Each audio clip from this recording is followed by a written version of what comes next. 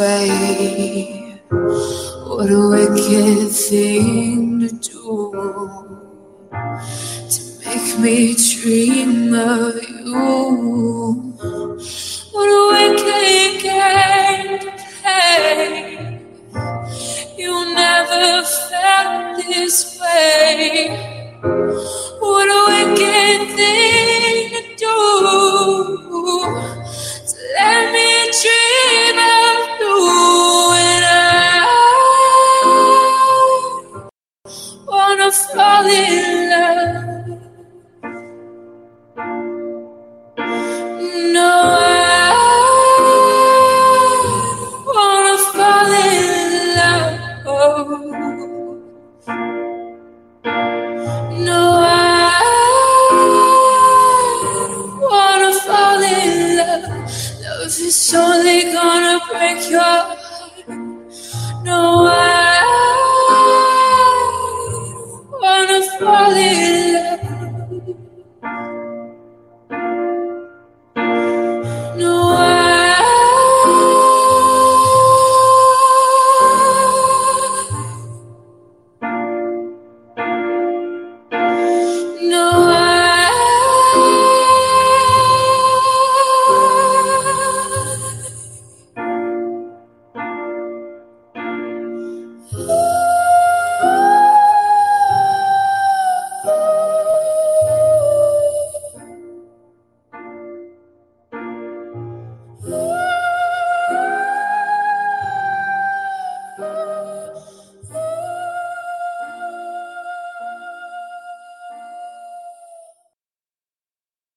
I think it was important to just leave it a little bit, right? Amazing cover. It's the 20th of June. I hope you guys can hear me because I forgot my headphone jack. So I'm kind of just doing it like this. I had some unexpected things come up. And I had some adventures for the past 24 hours, but good adventures, I guess. Memories, adventures, per se. Today we're going to talk a lot about, we're going to talk about a lot of things, but mostly to understand what we have been talking about for the past few years. You know, when I mentioned the food shortages and the hand and foot disease for the cows, I wasn't just, saying it. I was pointing to one factor, hopefully to get the most radical factor, which was a fear that everyone had, which was this COVID thing, to get people thinking. In every single dictatorship, control is necessary. And the only way to control the masses is to control their ability to survive. And we're seeing that happen right now. We are legit seeing this happen right now. Not only that, we're seeing that they're trying really, really hard to stop what is coming. And they can't. No matter how they try, it's not going to stop. They even passed a new law that Biden signed into law, actually, about your kids. And I did say they were coming for your children. And a lot of people didn't see this coming. So, where do we start? Should we talk about this bill that was signed into law? And specifically, it is a bill. Let me read the exact title for you. Give me a moment. By the way, New Jersey, you better start getting cracking with it because it's coming from your camp. Oh my gosh, where is it? There it is. It is a bill to protect children from national disasters. Wait, what? Natural disasters. And you heard me. A bill to protect children from national disasters. Oh, get this. That are natural, but are also man-made. And research has been done by the WHO and the European Union in 2020 supporting this bill that Representative Payne Jr., who, by the way, took the seat of his dad, right? Because his dad passed left after being in Congress for so many years. And now he's in Congress for his daddy.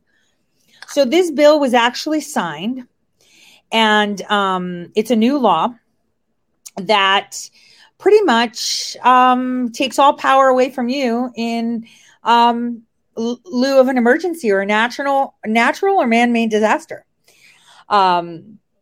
He says that thousands of children, man, it always comes back to these kids, doesn't it? Lose their parents, face food insecurity, become homeless after floods, hurricanes, and extreme weather catastrophes, et cetera, et cetera, et cetera. With disasters, whether natural or man-made on the rise, we must continue to do more to ensure the well-being and safety of our nation's most vulnerable, particularly children. This is where they come. And the feedback is from organizations where it directs FEMA to identify and integrate the needs of children into all emergency preparation, protection, response, and recovery activities dealing with natural and man-made disasters, as well as terrorist actions. So there's a new position, a child technical expert that's within FEMA to guarantee that the needs of children are addressed and considered during these agency activities. Now, this is pretty scary. This is pretty scary considering that now FEMA has a child task force. So if you are, for example, considered a biological threat, or maybe you've been labeled as a domestic terrorist, or you're not sending your kid to school, or your kid does not abide by CRT, well then, FEMA will step in. And this was actually signed by Biden as law. And remember, this is Representative Payne. His dad was in Congress from 89 until freaking whenever, like 100 years. And now his son, what is this? Like a nepotism thing, like a legacy thing from Newark, New Jersey? New Jersey, you better start getting those signatures and remove this guy. He's leading the way and no one's paying attention because it'll be racist if you go after him. I think it's important that you understand how crazy this is, because there was an assembly that's going on right now, from the 19th to the 21st, and it's called the International Federation of Red Cross and Red Crescent Societies, which is the world's largest humanitarian network. Now, disaster law and child protection is one of their topics. Dated for the 30th of June, 2020, this document, right? Now they're having their meeting, but this document, it says, as climate change is leading to more frequent disasters, children face many risks. These include separation from their families, psychological distress, trafficking, missing school, premature adoption, losing essential documents, and not participating in decisions for themselves. So what they have to do is ensure that relevant ministries like the Lutheran Social Services, Lutheran churches, and agencies are mandated to have in place contingency plans fully covering child protection. Include child protection in relevant laws, regulations, and policies in disaster risk management. Mandate, listen carefully, mandate the collection and analysis of age, gender, and disability disaggregated data as part of risk assessments and relevant processes. Your kids are on the system. Anyone born after the year 2000 is on the system, regardless. And this, how do we call it? The International Federation of Red Cross and Red Crescent Societies is leading the charge on this. They're the ones that lobbied for this. And you should see, let me see if I can pull this up nicely. You should see their meeting agendas. If you guys have something that you want to do today, you should go and see what they are up to today and what they're talking about today. These Red Cross and Red Crescent societies, Red Cross and Red Crescent societies. So today I wanted to talk about plants and all this stuff. Oh, but I'm not home. So I can't. I'm far, far away. In fact, yep, I'm far, far away. Let's just leave it that way. So I want to bring this to your attention because it is something that you need to be aware of, and more so to pretty much motivate our New Jersey group and whatever support they may need to help us, get rid of pain. Now, speaking of pain, we're going to talk about pain. I wanted to show you guys, let's talk about cars, because we're going to talk about the pain of the people for a second. Then we'll talk about their pain. But we're going to talk about the pain of the people. Now, as you guys know, I have a teeny and looking to get a car, right? Got one. Thank God. But I was looking at this company when I was shopping around. Good thing God is great, because insurance rates are insane for kids, right? Get this. I pay $80 a month for my car insurance. That's everything. Fully comp, never had an accident except for that time they rear-ended me. To add Phoebe on as a learner, I need to pay $18.99 every 6 months to have the same coverages. Like, what? Like, who can afford that? Who can afford that? Okay, I will pull the drapes. Yes, I will pull the drapes. Let me show you this clip. Super importante. And I think you guys are going to enjoy this investigative piece that was done by a news channel. But I'm going to tell you why it's important. And this, you didn't see this one coming. Outback with all-wheel drive. Derek Munhank thought he'd hit the jackpot. After a few clicks online, he bought it for $13,000 from Carvana, which delivered it to his door. It's a, nice car. I've been, wanting one since I was about in high school. That's one of the reasons he's so upset. He paid in full for this Subaru 11 months ago, but he still doesn't own it because Carvana has never given him the title. Under Missouri law, that's illegal. Instead of a title, Carvana keeps giving him new temp tags from states he doesn't live in, like Arizona and Indiana. Missouri says that's also illegal. So where's the title? Just dance around the subject and never give me a legit answer. And they always give me false or misleading information on documents that I could use instead of the title. Carvana had the nerve to tell Derek to take the title application to the DMV and try to register the car with that instead of the actual title. Well, that didn't work. I told the lady I bought a car from Carvana and she chuckled at me. That's because Derek's not alone. Fox 4 Problem Solvers discovered hundreds of customers across the country are having the exact same problem, and states are cracking down. North Carolina's Attorney General temporarily suspended Carvana from selling cars in Durham after failing to deliver a title. Carvana is also on probation in Michigan, and Florida has threatened to pull the company's license if it doesn't clean up its act. Fox 4 Problem Solvers was determined to get Derek his title. First, we paid a visit to Carvana's multi-story car vending machine off Southwest Boulevard. But the doors are locked. You have to call and leave a message to talk to anyone. This is Audrey. How may I help you? We finally reached a woman named Audrey and explained the problem. You can't drive a car if you can't register it, and you can't register it without a title. And he technically doesn't even own this car unless he has that title. Okay, well, let me find out about it. Under Missouri law, titles are supposed to be handed over the day of the sale. But Audrey told us that Carvana operates under a special rule called 5830, which gives it more time. Well, we read 5830. It gives Carvana exactly a month to hand over the title or give Derek his money back. And remember, Derek's been waiting 11 months. Where is law enforcement? This Missouri AG, Kansas AG, get rolling on this. This is your job, people buy cars and can't get titles? Kansas City Attorney Bernard Brown says what happened to Derek is inexcusable and needs to be investigated.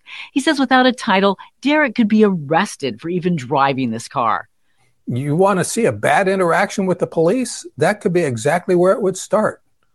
It's very much against the law to operate that car.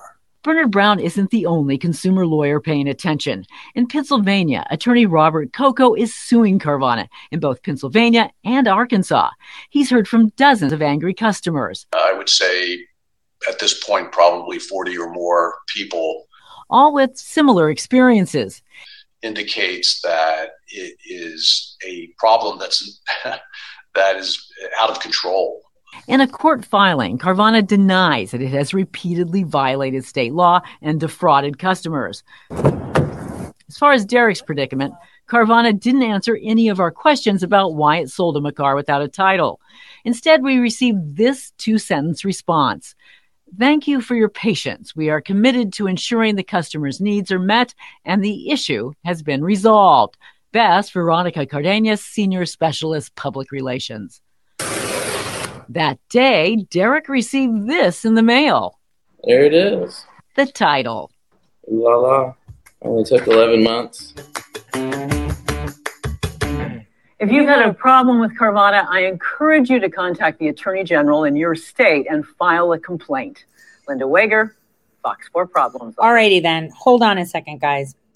So you're supposed to be able to contact your Attorney General, and the Consumer Division now our inbox should be on top of it, right? But I'm going to show you why the Attorney Generals haven't done anything. Because whenever you buy something, and as a consumer, you know, you feel like you've been defrauded. It's not what it says. They're doing business in your state. You get with the Attorney General Consumer Division and they will fix it for you. But I'm going to show you why. Hold on. Let me pull it up. I need to pull up Carvana's page. I'm pretty sure I have it here. There we go. So I'm going to show you why. And you're going to be gobsmacked. So... oops, there we go. Sorry, guys. I forgot to bring a bunch of stuff with me coming here. All right, so as you can see, this is Carvana's website, right? And we're going to go back to where their management and directors are. And we're going to see all these pretty names. But I'm going to take you down to the board of directors. As you can see, it's former Mr. Dan Quayle, right? He's congressman, senator, right? 44th vice president of the United States. He's in there. But wait, he's the chairman of Cerberus Global Investments. That's part of BlackRock. That's number one. Whoa, look at that. BlackRock, right? Wait. Now let me take you not to the... There we go. This guy. Guess what he did? Well, this guy was the portfolio manager for the Rosemont TLF Opportunity Fund. Now, tell me where you've seen that before. Tell me where you've seen that before. The Rosemont thing. Where have you seen that before? There you go. So Rosemont TLF Opportunity Fund, just so you guys know, was a bailout that Hunter Biden actually got while his daddy was vice president. $130 million in a federal bailout loans that were done when Joe Biden was in office, right? It's actually, TALF is short for Term Asset Backed Securities Loan Facility. So Rosemont Capital, which was the investment firm that was like the top of all the companies he had, he was approved to participate in this federal loan program. This is where we need to start asking questions.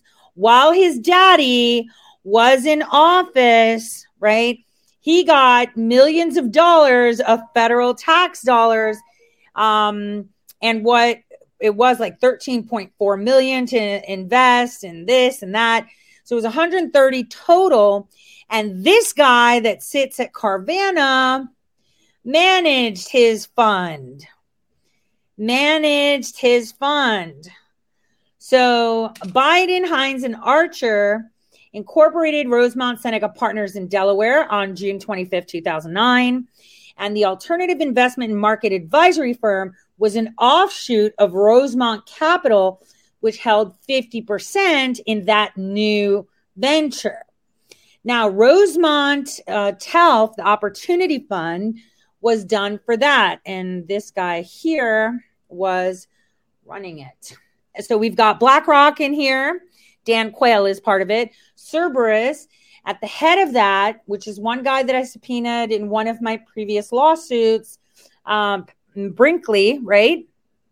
He is the head of Cerberus, and Dan Quayle, as you can see, is chairman. He has served since 2001. He's been in there forever. And then we have Ira Platt, who ran the Rosemont TALF Opportunity Fund. So weird. So weird. So now we see why the attorney generals don't go into Carvana and they get away with either selling salvage cars or predatory lending. And this is why I'll say predatory lending. So as I said, I was looking to get my daughter a car, and I had gone to Carvana to find a nice used car that had low mileage or something, right? I went to other dealerships. And like I said, I don't have a bad credit score, but I can't seem to get, I think I've been blacklisted. Like I can't get a loan or anything. And because I don't have bad credit. And they were going to give me a loan, but guess what the interest rate was? I want you to take a wild freaking guess.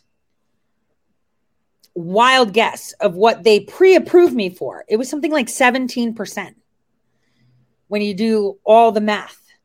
And I was like, are you kidding me? So not only do they do predatory lending, but they're not giving people their titles and they're misrepresenting. Yeah, it was like 17%. That's not including the other percentages of whatever. So I just wanted to say it all pings back to Joe Biden and this scheme. This is how well, connected all of these people are and how they cover for each other. So as you could see, like I said, this guy ran this fund. We should start asking this guy questions about that fund and how he managed it, how he got paid for it. What did Hunter Biden do with all that money in those tons of companies that he ran? It's quite fascinating if you ask me. The Rosemont TALF Opportunities Fund was actually based out of Pittsburgh. It has a Form D notice. It is out of the Dominion Tower in Pittsburgh, just so you know. And it filed for the first time when it got the loan, of course, in July of 2009. And it was a pooled investment fund that got the bailout. There's nothing else on that, just so you know. There were no insider transactions that were noted, considering, the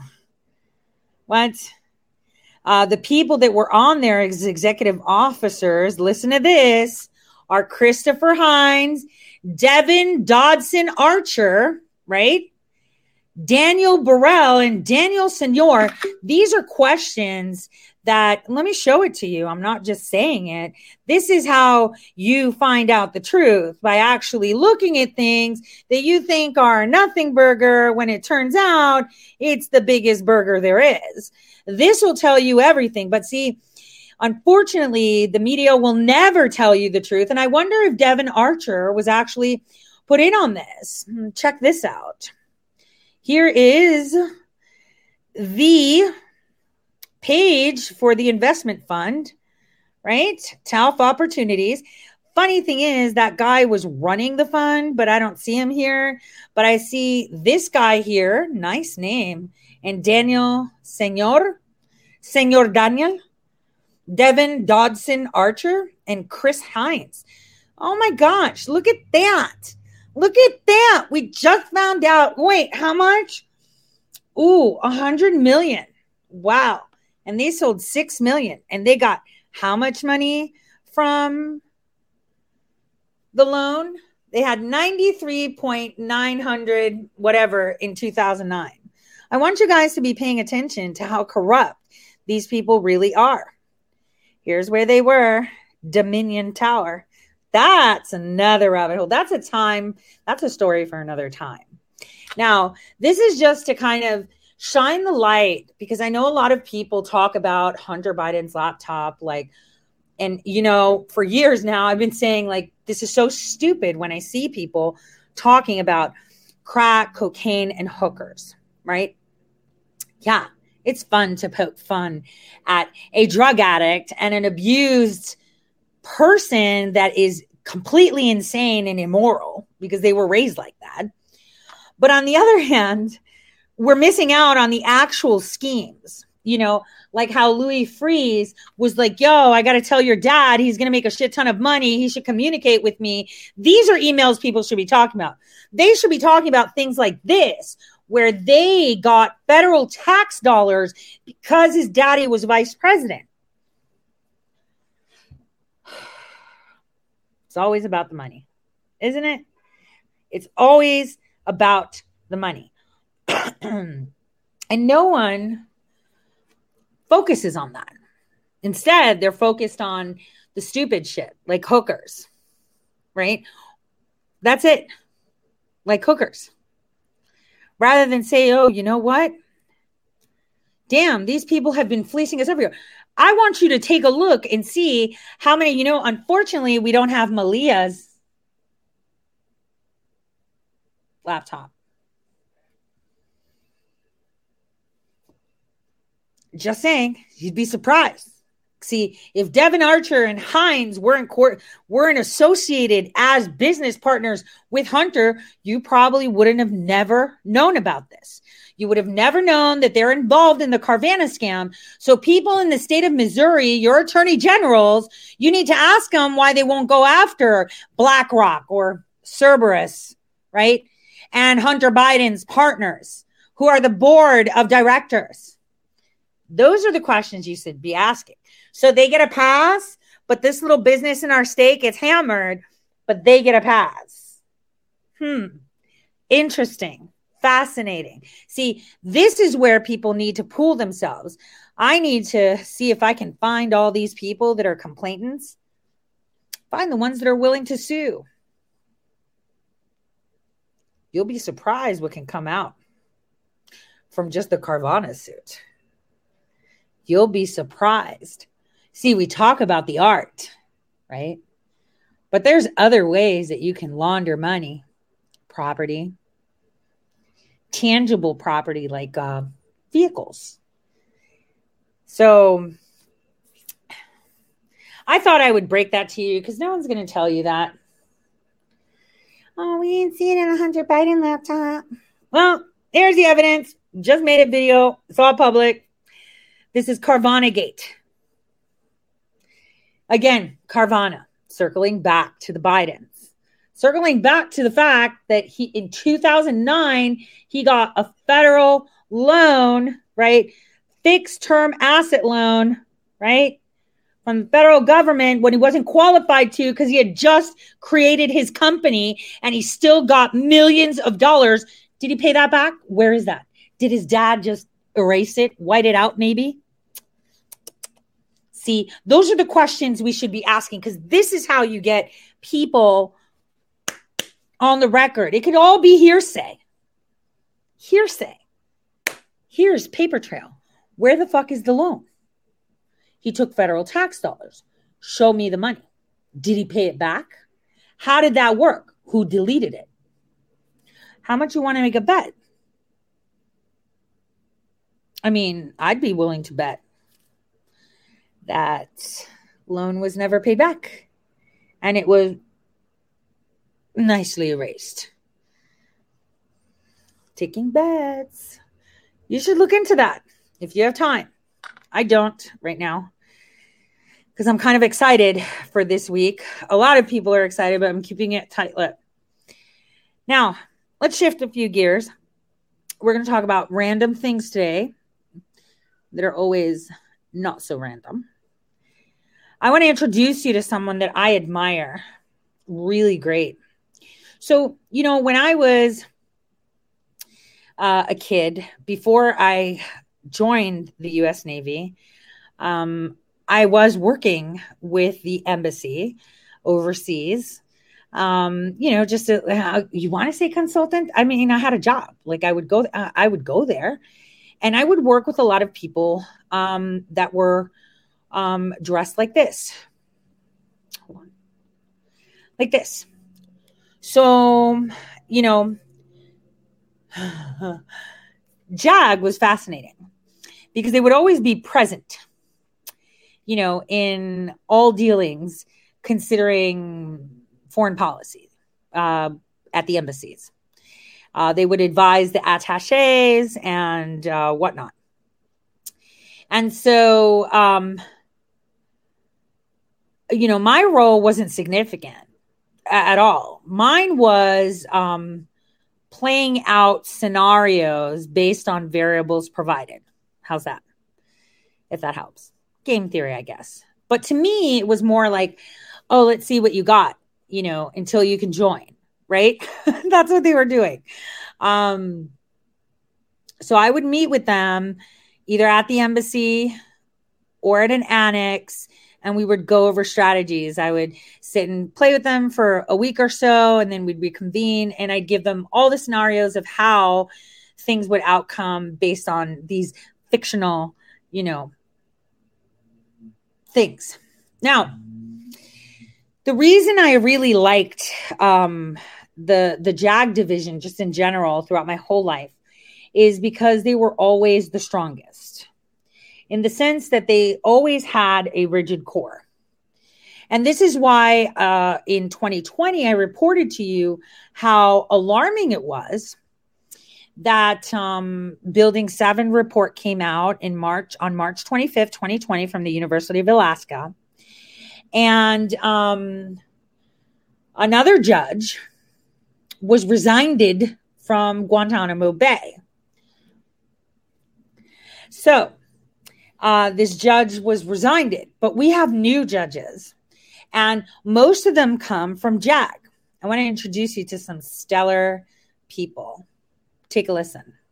With the JAG Community's Leadership Triad, I'm Patty Babb, the Public Affairs Officer for the JAG Community. I'm joined today by Vice Admiral John Hannock, our new Judge Advocate General, Master Chief John Del Ritchie, our Command Master Chief, and Rear Admiral Del Crandall, our new Deputy Judge Advocate General. Crandall, I'll start with you, Admiral Crandall. What are 3 to 5 things that you want to focus on in the next 3 years? So immediately I think about my first year, and my number one priority is getting to know the community. And I started that last week with my trip to Japan. Another thing that's right at the forefront is Military Justice Act 2016, both training and implementation of MJA 2016. I think longer term, I'm looking at better understanding the gapped billets across Naval Legal Service Command and working to reduce that number of gapped billets we have across NILSC. In addition, I think we need to stay focused on facilities, including security improvements that are needed across the community. I know when I first got to the AJAG 06 job 4 years ago, I walked through Building 33 and realized that the head facilities and the kitchen facilities weren't up to the quality that we should expect in a 21st century legal firm. And I started working with Dawn Rooney and David DeRosa then to see what we could do about updating those facilities. And 4 years later, I walked back in as the DJAG and Commander Naval Legal Service Command, and we're just now seeing those head facilities being renovated. So my message to the community is it takes a long time, but it's incumbent on all of us as leaders to work to improve our facilities, even if we may not be the ones who see the benefits in the end. So I think that's an important focus. We can never let up on that. And then lastly, I've kind of got this catch-all category of honing our basic skills and improving our legal practice wherever we can. And I think in that basket, I see things such as changes to the FTJA program. We're shifting to a schedule of 6 months, 12 months, so that their either trial or defense practice will be a 12-month block. LN utilization. It's something I know it's near and dear to Master Chief's heart and that I talk to the teams out in Japan about. Training of civilians. I'm really excited about the changes I've seen with JCAB taking over a lot of the hiring process to provide some bandwidth to Code 66 so that we can get after better training our civilians, something they've been asking for, and I think we owe them. And mentoring not just for the LNs, and I know we're going to see an instruction here shortly, but mentoring for judge advocates and mentoring for civilians as well. And then finally, something I think that really came to mind when I was out in Japan is the importance of continuing to foster that inclusion with our detachments and branches. And it came to mind because Japan is one of those commands, Real Estate Japan, with a lot of detachments across a large geographic area. And it's important. We can never let up on including those detachments and branches and making them part of the team because it takes all parts of the team to be effective. So that's my list. It's probably more than 3 to 5, but that's what I'm looking at. That's great, sir. And Admiral Hannock, did you want to add to that? Can I repeat? Admiral Crandall mentioned Military Justice Act of 2016. And I think in the near term, that has to be first and foremost on the minds of so many people. These are the greatest changes to the military justice system in a long time, and we have to get it right. And that's going to take training. Second for me, I think, is improvements in information technology and software. Many people in the field are familiar with the challenge we've gone through with DL-Wills software. Many others know the challenges with the case management system, the case tracking software. And we've got to get solutions that are better for our people, that do better service for us and for the clients. I think continuing on the information technology front, moving to the cloud and increasing mobility, who doesn't want that? I think we probably are not going to be ahead of the Navy on it. Fair statement, but we can't be far behind. Wherever the policies allow us to be, we've got to find a way to stay up with that. And I think Code 67 has done a great job so far, but there's more work to do. I'll also add on training. I think fundamentally we have to ensure that people are ready for the next challenge. And as JAG mentioned at the JAG training symposium this summer, you don't know when the next challenge is coming. Or exactly what it is sometimes. And so the training that we put in place is critical. I think of what Code 10 has done for lawyers and operational billets, and I think we need to replicate that elsewhere in the community. And I would add people as well. Admiral Crandall mentioned the gap to billets, and I think, again, this is the judge advocate side, much like we've done on the legalman side, right, with recruiting and retention. And we also need to pay attention to our web of incentives, those things that keep people in the service. Do we have the right ones? Are they working? And I think right now the Public Service Loan Forgiveness Program is the one that we've got our eyes on because we have to be sure that that's working as intended. And if it's not, think about what else we need to do. And then obviously, I think what we need to be ready for is its readiness and lethality. It's what SecDef says. And each of us, as we go about our work, we need to know that there may be something in the future that we need to step in for that we don't feel necessarily ready for. We just need to step in and do it. Yes, sir. My next question is for everyone. I'll start with Master Chief Ritchie, but the question is, there are a lot of junior officers and junior legalmen with great ideas out there that can improve the community. So how can they get those ideas on the desks of our leaders? I think there's a lot of great ways that they can get those ideas up. I'm the JAG Corps CMC, so CMC policy is always, doors always open. So I'm always available through an email or a phone call. We have a lot of senior LNs. We've got the Master Chiefs and the Senior Chiefs and each of the AORs. They are a great resource, and they are very much plugged in to the LN community. So I wanted to point out a couple things. So JAG runs a lot of highly secure facilities when it comes to terrorists. And what's funny is this conversation happened in 2018. I believe that Master Chief has moved on. And these are very humble guys. they were the ones that, okay, so the Rear Admiral Cottrell that you saw, he was one of the ones that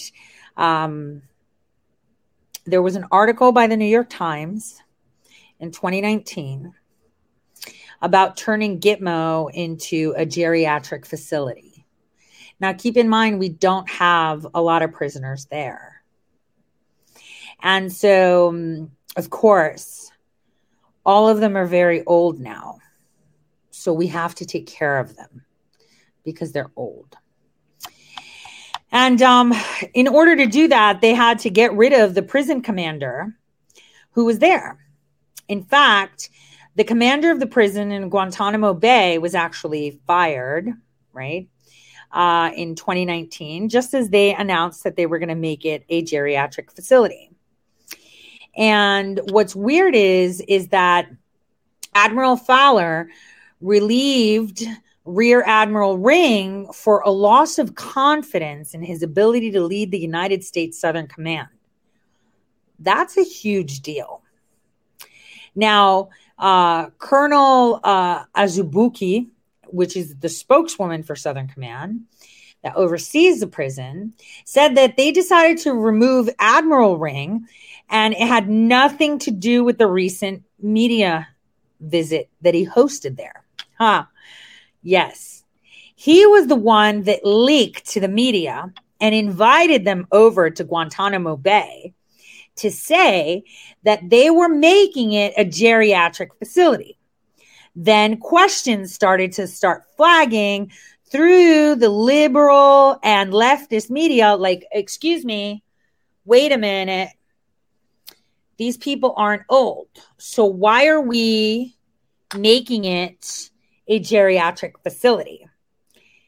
That's the question that was asked. Like, why is this a geriatric facility? Why are you changing it into a nursing facility for old people if there's no actual old people that are needed? Are you foreseeing keeping them until their old age? Like, what is it? So apparently they were not happy with the fact that he had the media come and look at the prison and say that they're making it a geriatric facility, which raised questions in DC. Why are you doing that when we don't need that?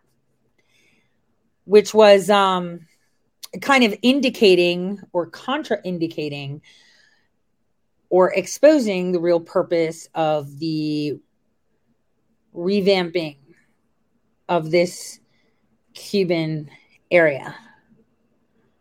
Which, by the way, to get there, you have to take like 1 million flights. You know what I mean? But so it's like really weird that it all happened. So this guy actually entered the picture on this Rear Admiral Cottrell. So it's kind of important. Now, when the new Gitmo commander came on, he said the majority of detainees that are there already have a relative degree of freedom, because you know who this previous admiral invited? Obviously, it was Vice. It was the New York Times, suddenly asking the Trump administration, and obviously, guess who else? The guys that are sitting on the J6 committee, questions as to why is this facility being revamped? Why are we making this a geriatric nursing facility? I'm not understanding. So the guy was fired because everyone he invited were actual assets in the CIA. But okay, that's another question, and that's another topic, and that's another answer. But I wanted to point out some things that are need to know for news that should be coming soon. So the Rear Admiral Kazad said, you need skin about 1 inch thick to work at Gitmo, because dozens of recent news reports allege that detainees are abused by military guards and subjected to brutal force feeding by nurses. Like that they were anal feeding them. This is what the Admiral said, right? There are 149 remaining detainees. There were about 800 at that point. that were held for like nearly a decade. So what's really weird is that, this new rear admiral said he was an aviator for the U.S. Navy with more than 2 decades, who previously worked at the White House and had no experience running a detention facility before taking command at Guantanamo.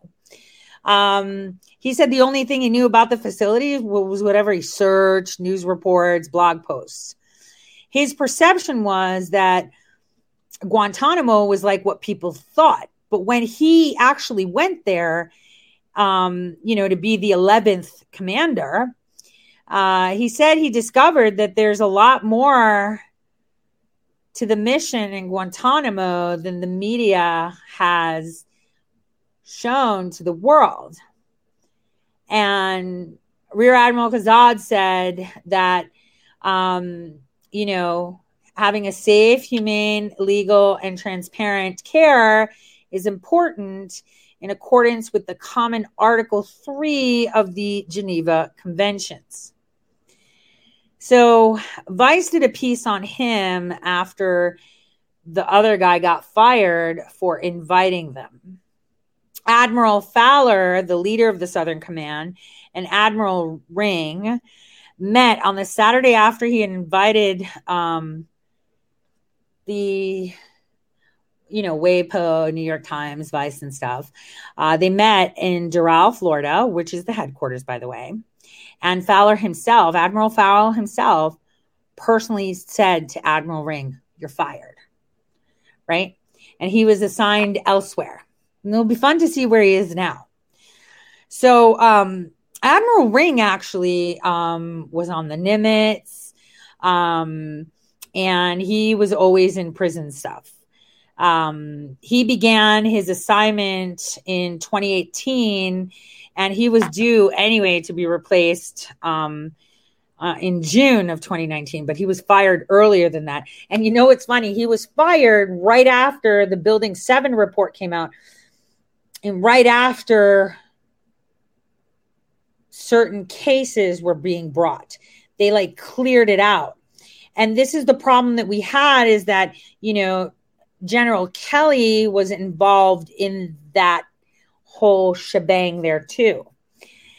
Now, Admiral Ring, in 2018, in June, told reporters that prison, separates high value detainees in something called Camp 7. And Camp 7 wouldn't be good enough when the prisoners are older. So they were trying to figure out how they can take care of older prisoners. That was his assignment, but he wasn't supposed to tell the media. And this is why he got fired. So I just thought I'd bring that to your attention, because I've talked about, Building 7 in Guantanamo before, but I thought I'd give you just a little bit more, because when the news comes out, certain things come out. When they do come out, it'll make more sense. There's no point in talking about it now, because now it's fake news, right? So let's just talk facts. So we're just going to talk facts, right? These are facts. So I'm giving you a good foundation so that when other news comes in, it sits really, really well. So I wanted to bring that up. Now, before we get into J6, because tomorrow there's another J6 hearing. I mean, they got to keep it going. And before we see Adam Schiff and everything, I thought I could show you guys something that was presented to the Congress of Peru last year. So a few years ago, well, a lot of years ago, there was, I want to say about a decade. Wow. How many times did hold on a second. That's the Congress video. Give me a second. Okay. So years ago, they found these mummies in Peru. And if you go online, you're going to see a lot of placement videos telling you that they were debunked. I'm talking like 5 years ago, 6 years ago, 7 years ago. Well, about 6 months ago, this evidence was actually presented to Congress of Peru. So I want you guys to enjoy this 6-minute clip. Obviously, we'll see some clips of the Peruvian Congress being advised of the findings, but I want you guys to pay attention, because this is not a conspiracy theory, not debunked. This was presented in Peru in 2021, in the fall of 2021. So anyone telling you that this has been debunked, you need to go on there and put in the congressional link, okay? Because there's a lot of videos telling, oh, this was debunked, because they found it years ago. Let me not say a decade. So I hope you guys enjoy this. This is pretty exciting. Supposed to see one of the most important discovery of the 21st century. Nazca, Peru, home of one of the most mysterious archaeological sites on Earth. A new mystery has emerged from this remote location, and it takes us from what we see above the ground to what lies below. We get a lot of leads here at Gaia regarding new discoveries or investigations, but one particularly interesting lead came to us from a journalist named Jaime Maussan. My name is Jaime Maussan. I am an investigative journalist, and I've been working as a journalist for the last 47 years of my life. He got word of some mummies in Peru that didn't look human. We decided to go to Peru and examine and see if these were fake or real or what were they. Our crew jumped on an airplane and flew from Colorado to Lima, Peru, with cameras and everything in tow. Jaime also took a camera crew with us. We also took scientists. And we have a very important mission here in Peru. I came here together with a group of scientists, professionals, journalists. Once the scientists arrive, the body is revealed, and they get to analyze it for the first time. When he brought it out and pulled it out of the box, it was a stunned silence at first. It was prepared mummy. The size of this humanoid was 168 centimeters. It's practically my size, a little bit shorter. So it means that this was a person who was walking as we do, who was able to move hands as we have, with long legs. So proportion of the body was very similar to ours. It is absolutely authentic hand with 3 long fingers, very long. The 3 fingers is a characteristic that makes it unique and unforgettable. And that is what exactly makes us think that this does not belong to a human species. Then, of course, very important head. That's, of course, was the most amazing. It was not our rounded skull, but it was very protruded skull, very clear. And on the skull as well, it was very, very natural. Very interesting, they had neither nose nor ears, only little holes. The mummies are covered completely in this white dust. But this is not just white dust, it's something that is going to really dry the skin, and the skin will be able to survive for so many years. When Constantine pulled out the sample and we saw the gray skin, then I knew, because I know that bodies, when they reach that level of decomposition, they turn this kind of slate gray. So that I felt really good about. One of the most important things I think that we can do is to take samples, and the samples are important for a couple of reasons. Carbon-14 testing and DNA testing, where we can figure out how old the possible creature is and, of course, what the genetic makeup of it is. One of the labs that we sent a sample to for carbon-14 dating came back, and the results were anywhere from 245 AD to 410 AD. One of the coolest things that we got to do is we got to take the body to get CAT scanned, and we are currently getting all of the information from the CAT scans analyzed. Could somebody have gone in here and they did something with the skull to change it, they did something with the hands to make it have this appearance? Based on the images that I'm seeing here, it seems unlikely Professor Krotkoff and his team in Russia also analyzed the body, and they've actually discovered some very interesting evidence. In layman terms, a mummy is when organs are extracted. So this is technically not a mummy. However, in this case, the body was mummified, but the organs were not removed. What was interesting is right after we saw the body, we began looking at some nearby petroglyphs, and we discovered a humanoid figure in the petroglyphs in the mountains that had 3 fingers. I've seen many images of South American cultures. I was thinking it's just some imagination of someone. All myths, all religious beliefs of ancient people, they are based on some reality. So we're wondering what we're really dealing with here. Gaia is completely committed to the story. We're going to let you know if it's human, if it's non-human. Like I said, our whole mission is just pure curiosity. What could it be? And to honestly give a journalistic approach to that, that is our mission. And that's what we hope to bring to you. This is just the beginning. This is not the end, not even with the samples. There is so much more to come. From my point of view, it is no way that it is some deformity of human body. It is absolutely different structure of all skeleton, and it belongs to another creature, another humanoid.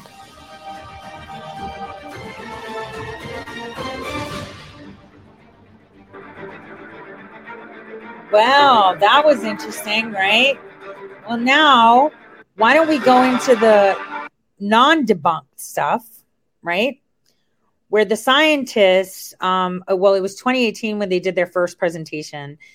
Russia actually was involved in the study. The United States was. I mean, it's quite fascinating, but I want you to see the scientific results that were actually presented to the Congress of Peru on November 19th, 2018. There's more.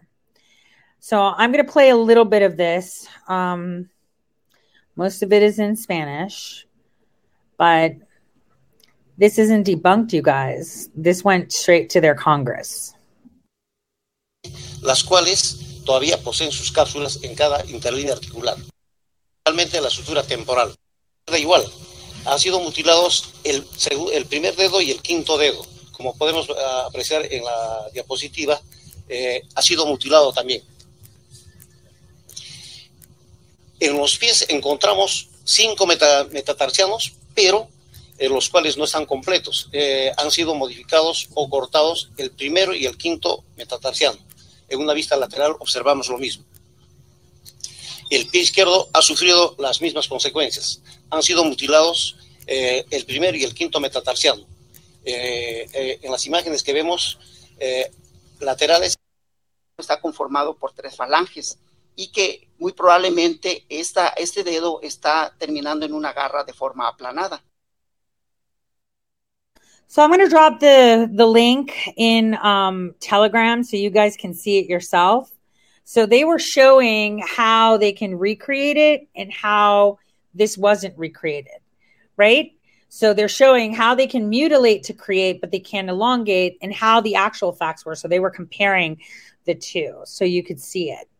So it's pretty interesting because for some reason it's been put out that it's been completely debunked, that it was created.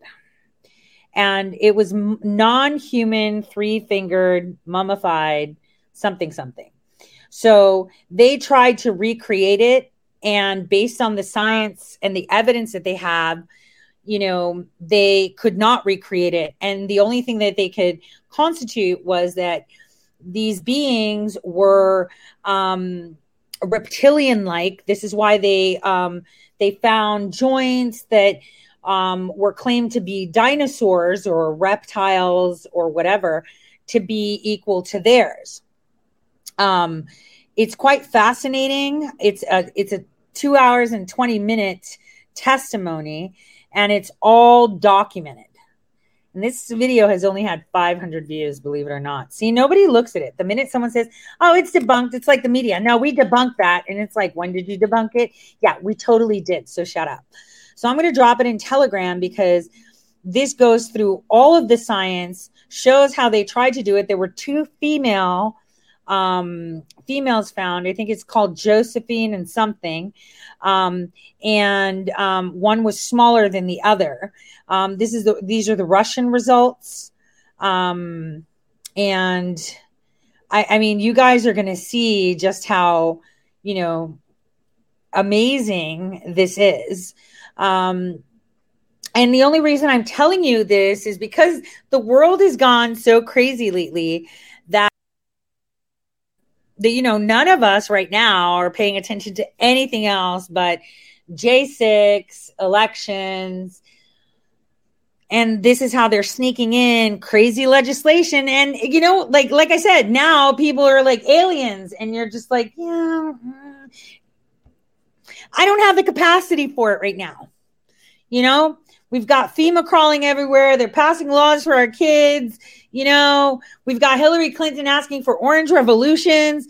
They're saying that this is a threat to the democracy. No, it's a threat to their plan. Okay. Climate change. I told you they were going to lock people down for climate change. And yep, they started in Europe. And here's another thing. People don't think, oh, the heat wave killed all these cows. Really? What happened to the horses, the chickens, the ducks? What about the pigs? They didn't die. It's just cows specific. Just the cows died of a heat wave. Like, common sense. What about the puppies, the kittens, or any other animal, lamb, sheep? Did they all die too? Or is it just, just cows? It happens to be beef, like I said, just cows. And now tearing down all these manufacturing facilities. Let me tell you something. Weird thing. Have you guys ever heard of the big ass fire in Chicago, where there was this great fire in Chicago and everything burned down? Have you guys heard of that in the, 100 years ago or whatever, right? Wow. Here's where it gets interesting.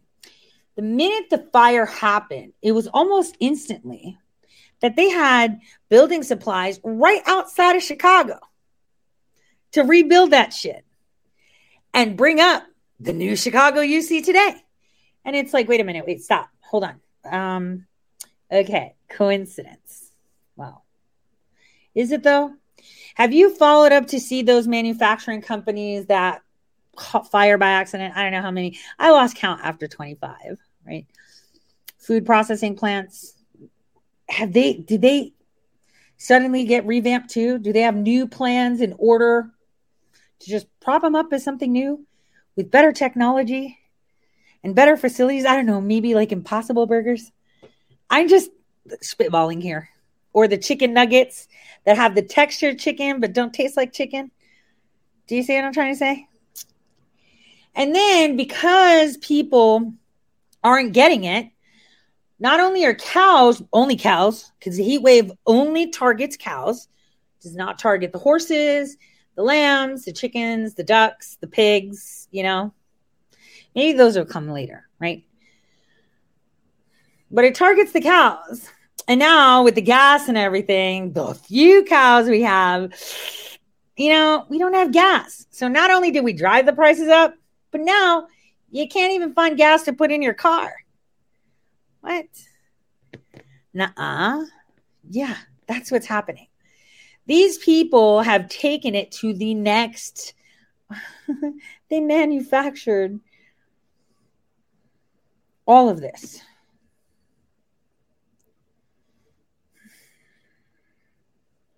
Well, let's just see what happens at Terra del Fuego.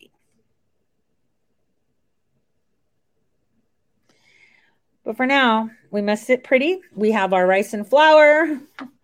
And we need to get a stop on this really, really quickly before it gets ugly. But, sometimes things like this have to happen. It has to be at the precipice. People have to see it themselves. People need to wake up. You're starting to see the lefties kind of wake up. I had a conversation with someone 2:30 a.m., 3 a.m. Shit. I'm trying to remember time zones. So I would say it was 5 a.m. time. Whatever. It was the wee hours of the morning before the crack of dawn. How's that? Pretty simple. So I was having a conversation with this Indian lady, professional government worker. And I was like, yeah, I'll take the electric vehicle. And she said, well, Miss Maris, okay, fine. You can take the electric vehicle. And I was like, yeah, I don't want to have to go to that one place for gas and be in line with all the vehicles because there's not a lot of places for gas. And, I said, maybe next time people will be more careful with their vote, right? Because even though it was cheated, some idiots actually voted for that. Oh, well, he's not worse than the other guy. And I was like, you mean mean tweets guy? You mean the guy that you felt safe when he was president? You had money in your pocket. You had gas in your tank. And your flights to go home weren't that expensive. So tell me again how. She's like, all right. Yeah, you're right. I said, not everyone's going to like their leadership or the way they are. You see them by their fruits. Because if you're one of those prissy people like the Bible thumpers, the Bible thumpers that say, oh, no, you can't cuss. That's so anti-good. Or I don't like cussing. I really don't. I cuss a lot because I'm so frustrated. I want to say a lot of things that I can't say. So I'm frustrated and I don't like it. It's just not pretty. It's not nice. It just degrades my message. Like I care about the degradation. Yeah, I do kind of, but you know what I mean?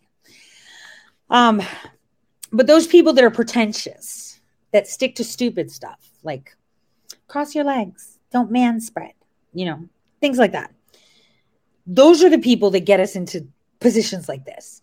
Oh, I just can't because he does mean tweets. So I'm going to go for the other guy that says all the things that I want to hear, even though he's the biggest fucking loser.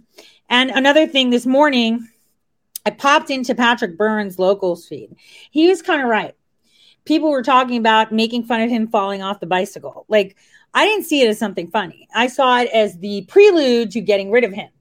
We all know, and I've said this many times before, and you can fact check me on it.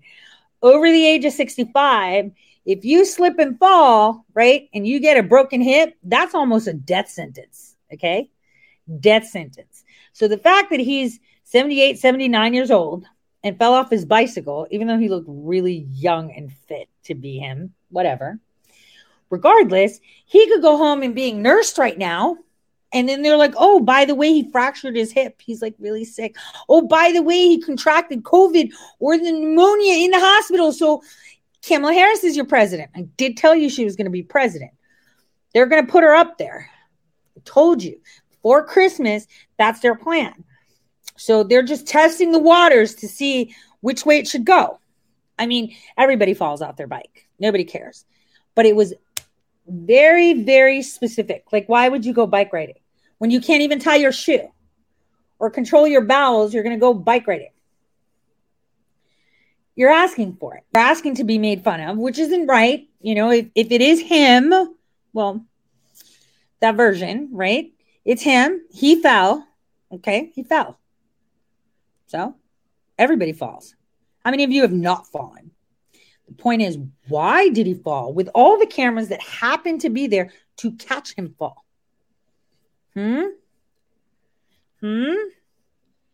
He fell with all those cameras right there. I've said this, and you can look it up on that ToriSaid.com website. Hip fractures, death sentence. Very important. Because that's the majority. When older people fall down, first of all, he's 78, 79. He's got brittle bones, supposedly. Right? This is how you make a nice clean exit. So, now we're going to shift gears from all these tidbits of information that you're not getting anywhere else. And we're going to take a quick, super fast break. And we're going to come back with J6 Chit Chat. Because like I said, they will tell you exactly what they are seeking to do. They always do. And don't ever forget it. There's no way that you are the underdog. They are. So when someone says, oh, clear majority, it's like, stop. Stop. We are already the majority. No, and we're getting bigger now, too. So let's take that break. Something to get off my chest. My life gets kind of boring. Need something that I can confess. Till all my sleeves are stained red from the truth that I've said.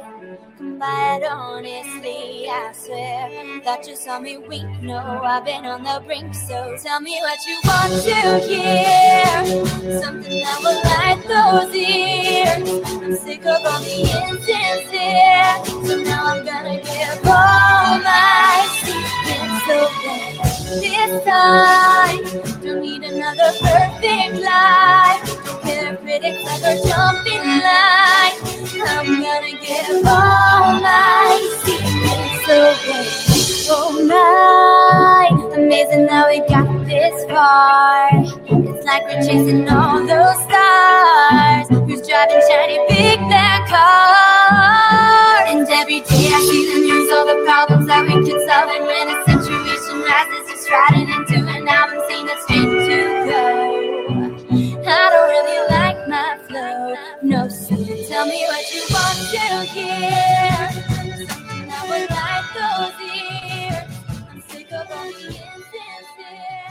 Yeah, I want to give all my secrets away, but I can't. I can't do that right now. I can't do that right now. It's a big week this week. It's a very big week this week. Lots of work. Lots of things happening. And until it's done, nothing is coming out. But I will give all my secrets away. With that, having said that, give all my secrets away. So now, let's start. Where do we start? My gosh, I don't even know where I want to start. Let's just start on CNN calling out Fox News. Let's just start with that one. That one's a good clip. And of course, it's Pillsbury Doughboy talking about it, right?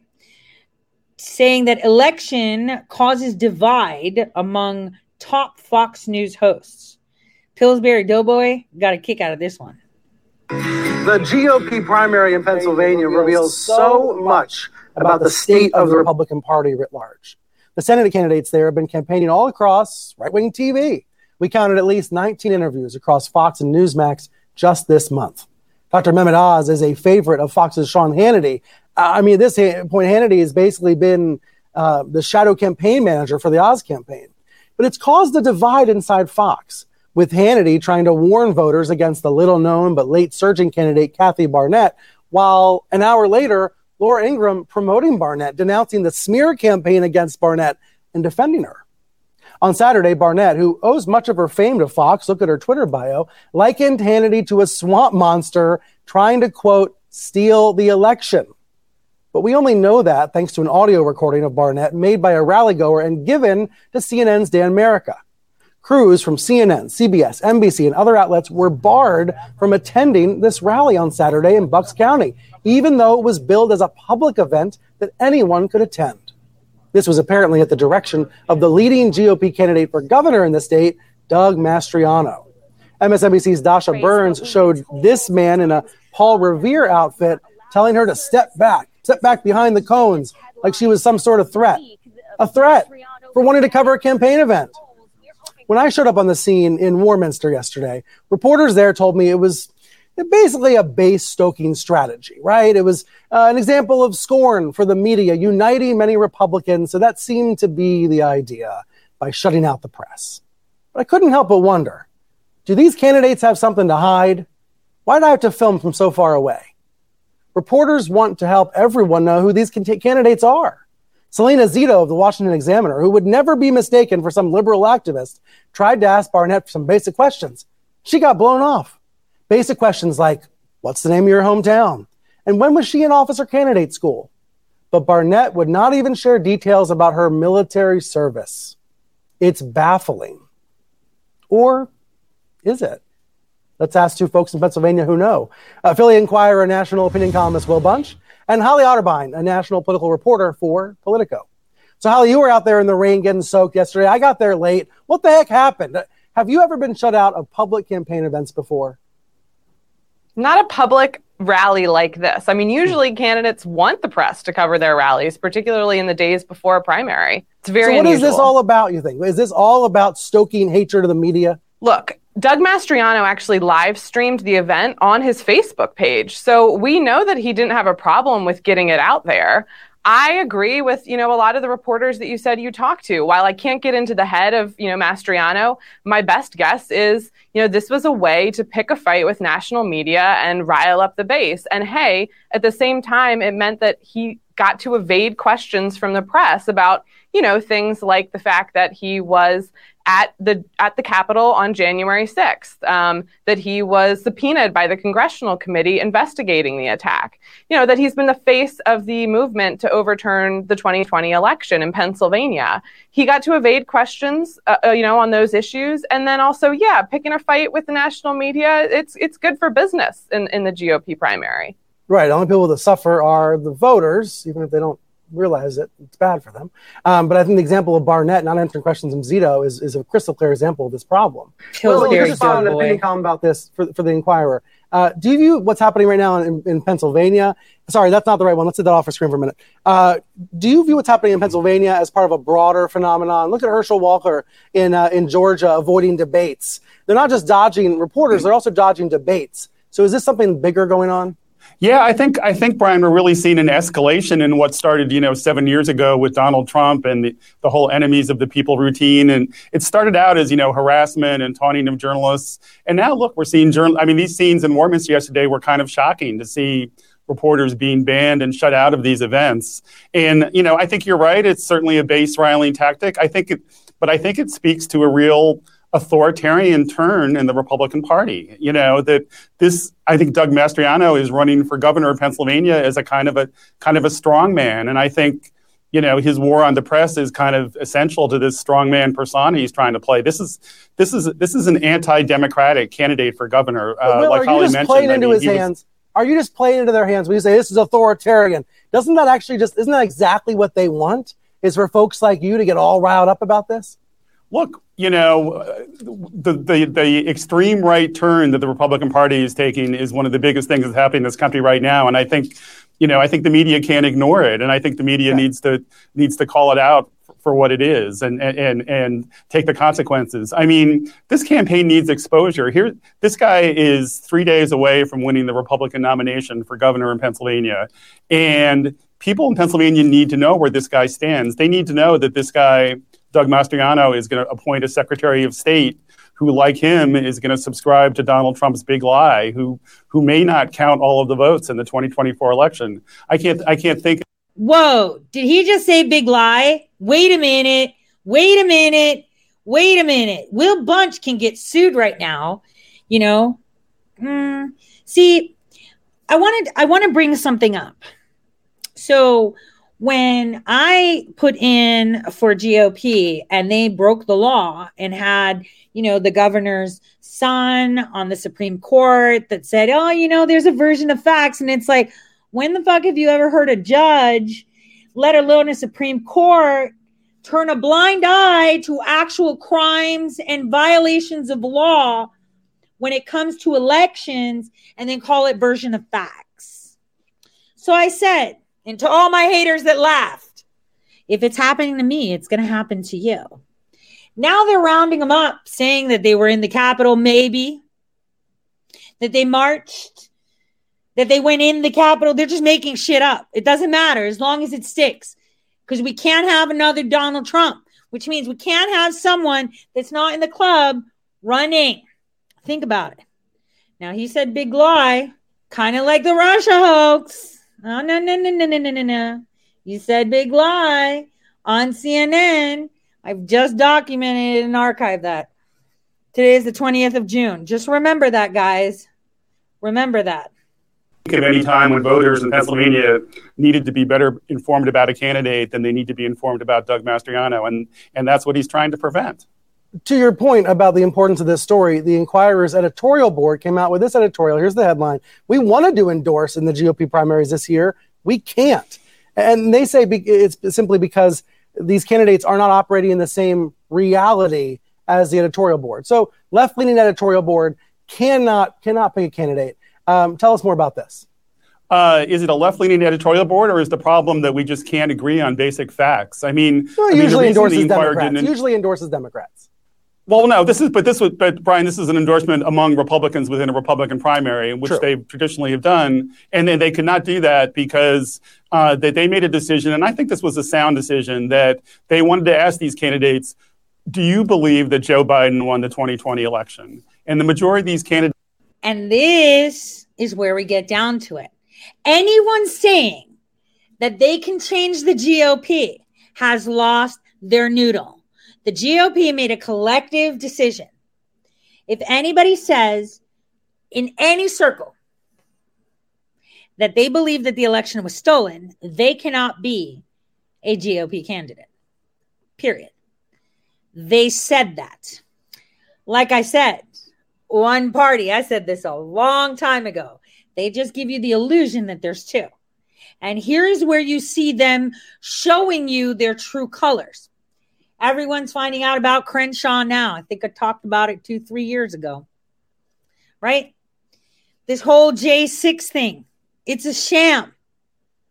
It's a sham because they want to keep President Trump off, but not so much just him as a person, to stop people like you and me from running for office.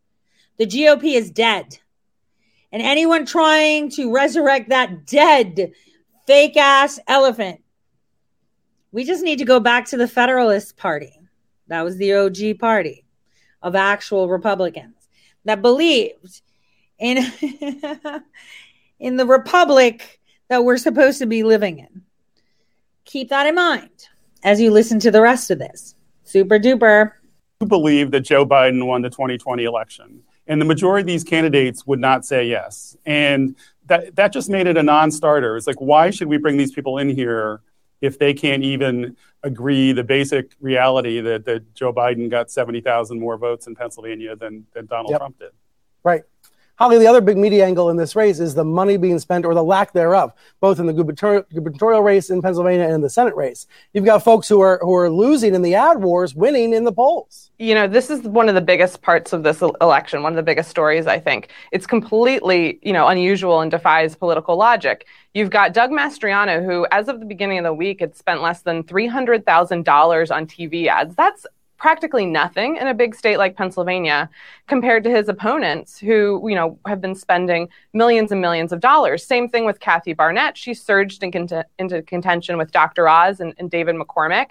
She had spent at the beginning of the week about $140,000 on TV, while Oz and McCormick, and their allies have spent record-breaking sums. So what's going on here? I think that this... See, CNN is telling you exactly what's going on. It's not about the money. You can have millions of dollars in spending. You can no longer sway the voter. They are now able to think. That's what's going on. You don't need money. I mean, the guy that won in New Jersey proved it to you with $192. You don't need money. You just need not to be bought and not have people, some people like Wexner or corporations funding you. You can sit there and say, I raised $6 million. And it's like, yeah, but are you really going to get elected? No, you're not. See? And they're like, this is going against political theory. Oh, you mean the construct you created that people are now breaking out of? Speaks to a few things. The power of right-wing media, both Mastriano and Barnett, while, especially Mastriano, has really stayed away from the traditional press. Barnett has done, I think a bit more interaction with it, but nonetheless, they've both really, made a name for themselves on right-wing media. And then also, I think this is a story about social media. On Facebook, they get tons of interactions. There are Facebook groups that are dedicated to them, that are fan groups. And, they're kind of like volunteer armies spreading the message of these candidates. I thought there was an analysis that was really, really telling, which showed that Kathy Barnett only had about 40,000 followers on Facebook. Dr. Oz had 5.6 million. But this analysis... You mean Dr. Oz bought his followers, right? She didn't. Hers were grassroots. And that's why she's getting things done. See, you can have 100,000, 200,000, 500,000. But the interaction makes sense. What's the point of having a Twitter account with 500,000 people when you're only getting 50 retweets? Right? What's the point of having a Telegram or a Facebook with hundreds of thousands and you're getting a lot of views because people scroll through shit, but no interaction? It means they're bots. They're paid for. People are up and they're busy, and those 40,000 people in their groups are actually working to fix their state. They're upset because their money can't buy your mind anymore. They're upset. This is such an awesome week. They're so upset. I love this. I love it when they're upset. I freaking love it. Here's some more. Listen, I want you guys to listen to her analysis again. Listen to this. Power of right-wing media, both Mastriano and Barnett, while, especially Mastriano has really stayed away from the traditional press. Barnett has done, I think a bit more interaction with it, but nonetheless, they've both really, made a name for themselves on right-wing media. And then also, I think this is a story about social media. On Facebook, they get tons of interactions. There are Facebook groups that are dedicated to them, that are fan groups. And, they're kind of like volunteer armies spreading the message of these candidates. I thought there was an analysis that was really, really telling, which showed that Kathy Barnett only had about 40,000 followers on Facebook. Dr. Oz had 5.6 million. But this analysis showed that they had roughly the same amount of interactions and video views on Facebook. I mean, that is really telling. That's really interesting. On Tuesday, we're going to see if the polls were right-ish or not. Will and Holly, thank you both. So now people are getting it. Doesn't matter what your numbers are. That doesn't mean you're an influencer. You can have 1,000 people. You can have 4,000 people. You can have 40,000. And you could still outdo the people that have hundreds of thousands and millions. Because theirs aren't busy. They're just there to troll and watch. Not to do. That's the difference. It's about we the people. Now, we need to go to one of my favorite, watermelon heads. Every time I think and I call him a watermelon head, you know what I think of? That thing that was viral on Musical.ly, formerly known as TikTok, where they put like a lot of rubber bands around a watermelon to see how many it'll take to bust. And every time I see him talk, I think like he has rubber bands around his face. That's why his eyes pop out. So let's take a listen to what Adam Schiff has to say. Seriously. In decades and record high gas prices. The threat to the economy is sharing a split screen with the threat to democracy. The ongoing January 6th hearings are now entering their third week. And this Tuesday, the January 6th committee is expected to move the argument from former President Trump's pressure on state officials to change the elections. Officials from Georgia and Arizona are expected to testify, including the Georgia Secretary of State, Republican Brad Raffensperger, who recently defeated a Trump-backed opponent in his Republican primary. Remember, Trump asked Raffensperger to find, quote, 11,000 plus votes during a very, very long call, January 2nd, 2021. So, look, all I want to do is this. I just want to find 11,780 votes, which is one more than we have, because we won the state. What does it mean for the committee's case? Here with me now exclusively is the man leading the next hearing, Intelligence Committee Chairman and member of the January 6th Committee, Adam Schiff. Thank you so much for joining me. We do already know a lot about Georgia, including that phone call we just played. What are you going to reveal new about Georgia and also Arizona? Like most of the other hearings, there'll be a combination of things that are already in the public arena and a lot of new information. And what I think is most significant is we will weave it together, tell the public how one thing led to another, one pressure campaign. They'll weave it together, weave it. To ignore the Constitution, put the vice president's life in danger. And this week we'll hear about how a similar pressure campaign directed against state and local elections officials put their lives in danger. And similarly, the president was told this scheme is essentially something that his own lawyers couldn't justify. But yet he pressed on, uprooted people's lives, put their lives and our democracy very much at risk. We don't have a democracy. That's why. Your democracy, not ours. We're a republic. Now, having said that, he's going to weave the story until people get it, because they can't really find crimes. And you're going to hear about that today on this show. Because remember when Comey let Hillary Clinton off? And it was just a couple of days after. Well, no, it was like the weekend that he had paid CrowdStrike, right? The FBI did. They paid CrowdStrike. Look at my old episodes. I have the receipt. I think I published it too, because it's so weird that CrowdStrike did Hillary Clinton's thing, but CrowdStrike also did Hillary Clinton's emails. What? Mind blown completely. So having said that, you'd be surprised what's on that server. So having said that, right now they're in a position where they're really trying to make sure President Trump can't get elected. Any one of these people talking against President Trump is because they have no idea what's going on in the background. A lot of people talk about Q qualifications, and that's a clearance. There's something that a lot of people have misconstrued. So there's I talked about this before. You can look it up, where there's like a group. It's kind of like a bridge between all intelligence communities, right? Where they come and meet.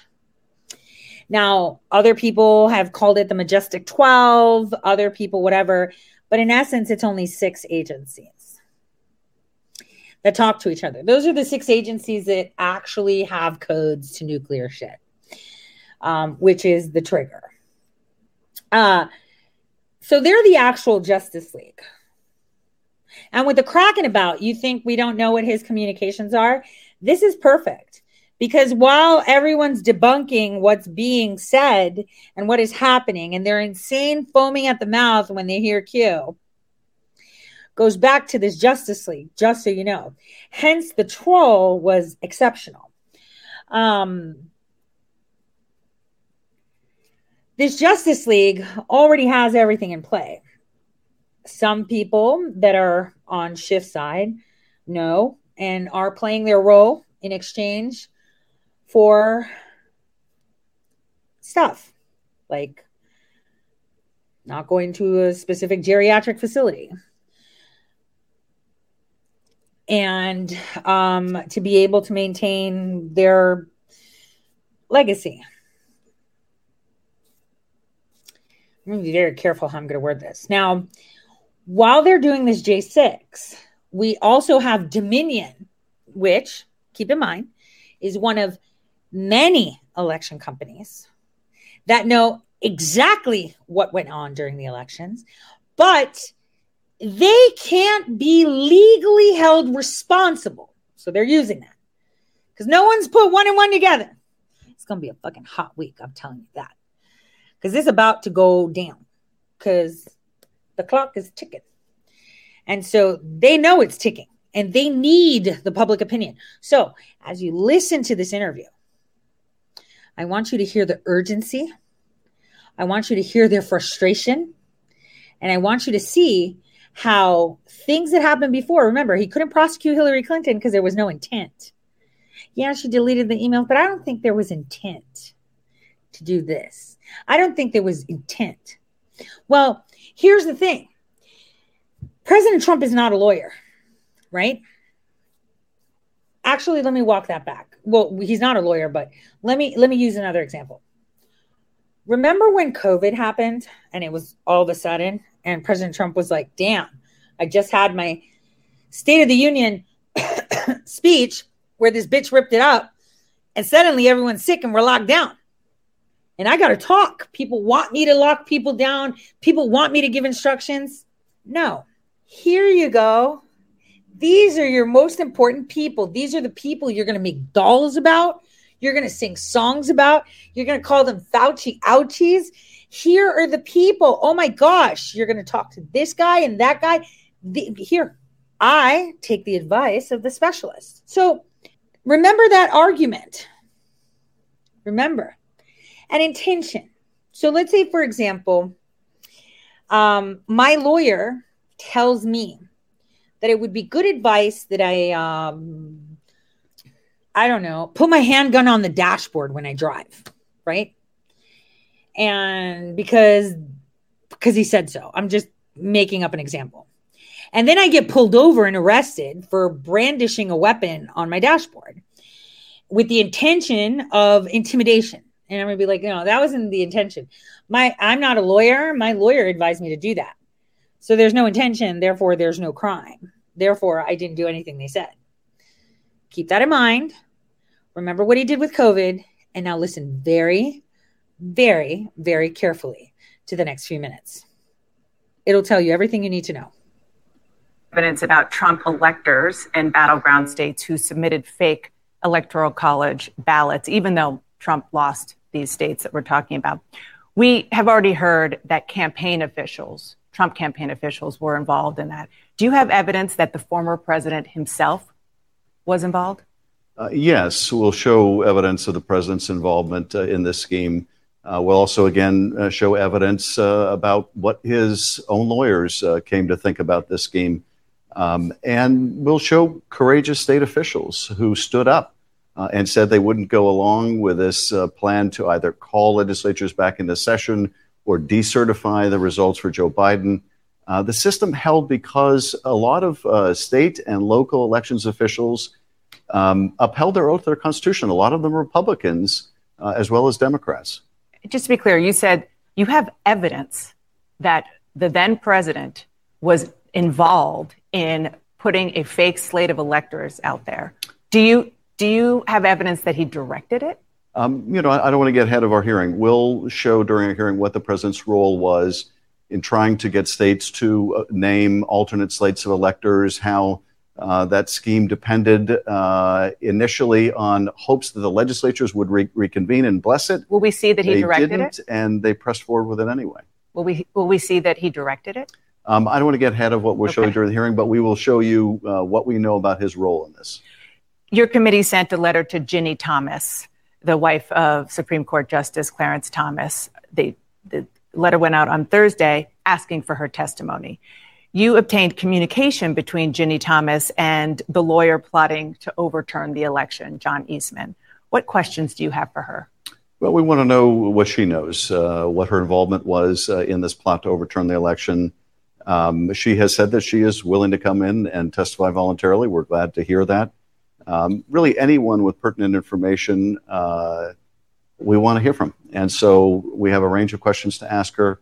Obviously, I think the committee will be interested, among other things, whether this was discussed with Justice Thomas, given that he was ruling on cases impacting whether we would get some of this information. If you find the answer to that question is yes, do you agree with some of your Democratic colleagues like Ilhan Omar and Alexandria Ocasio-Cortez that Justice Thomas should resign or perhaps should be impeached?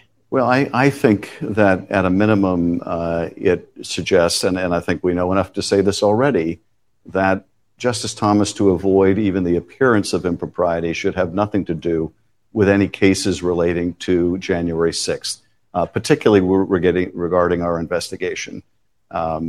Because, we want our justices to uphold a standard that goes beyond what's lawful or unlawful to avoiding even the appearance of a conflict or impropriety.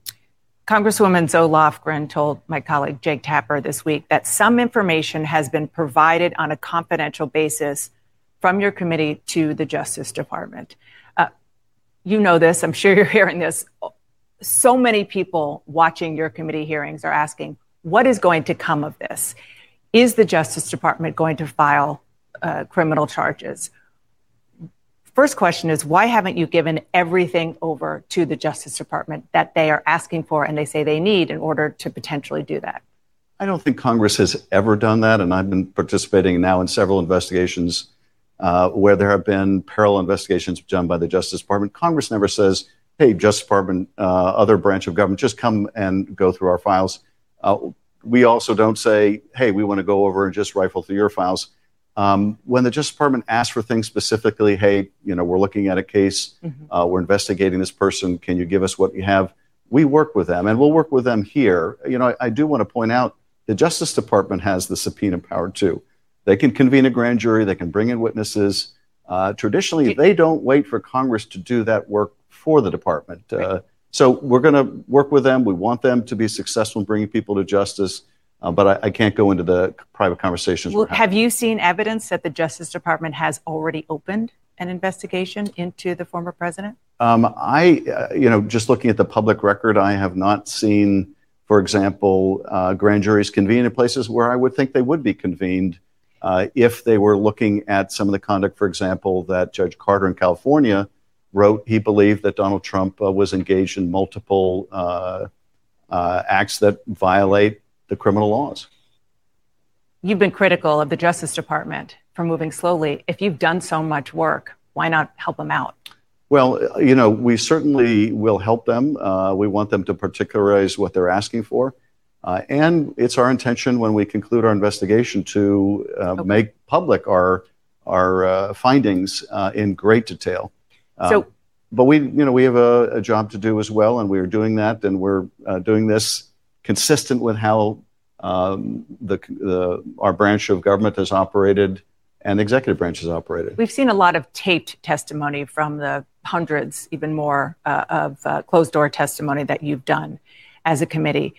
But why aren't you calling witnesses in a public way who might challenge the committee? Is that intentional because you don't want to deviate from the storyline that you're trying to present to the public and, of course, potentially to the Justice Department? No. I mean, we are interviewing, frankly, anyone that has relevant evidence. We're putting that relevant evidence before the public. And we're doing it in a way that is the most cohesive and that we can get across the salient points to the public. So, why not subpoena Mike Pence, for example, if he won't? I know you asked him to testify voluntarily. That didn't happen. We're not taking anything off the table in terms of witnesses who have not yet testified. We would still, I think, like to have several high-profile people come before our committee. But at the moment, I can't disclose what private conversations may or may not be going on with respect to certain individuals. But there are still key people we have not interviewed that we would like to. So Mike Pence is a possibility still? Certainly a possibility. We're not excluding anyone or anything at this point. Excluding anyone at this point. So interesting. So interesting. But see, they're coming across really big problems. Here are the problems that they're coming across, aside from the fact that, those in the GOP that are pushing this, that voted to impeach, that say that the elections are safe, they're not getting elected. They're starting to see it.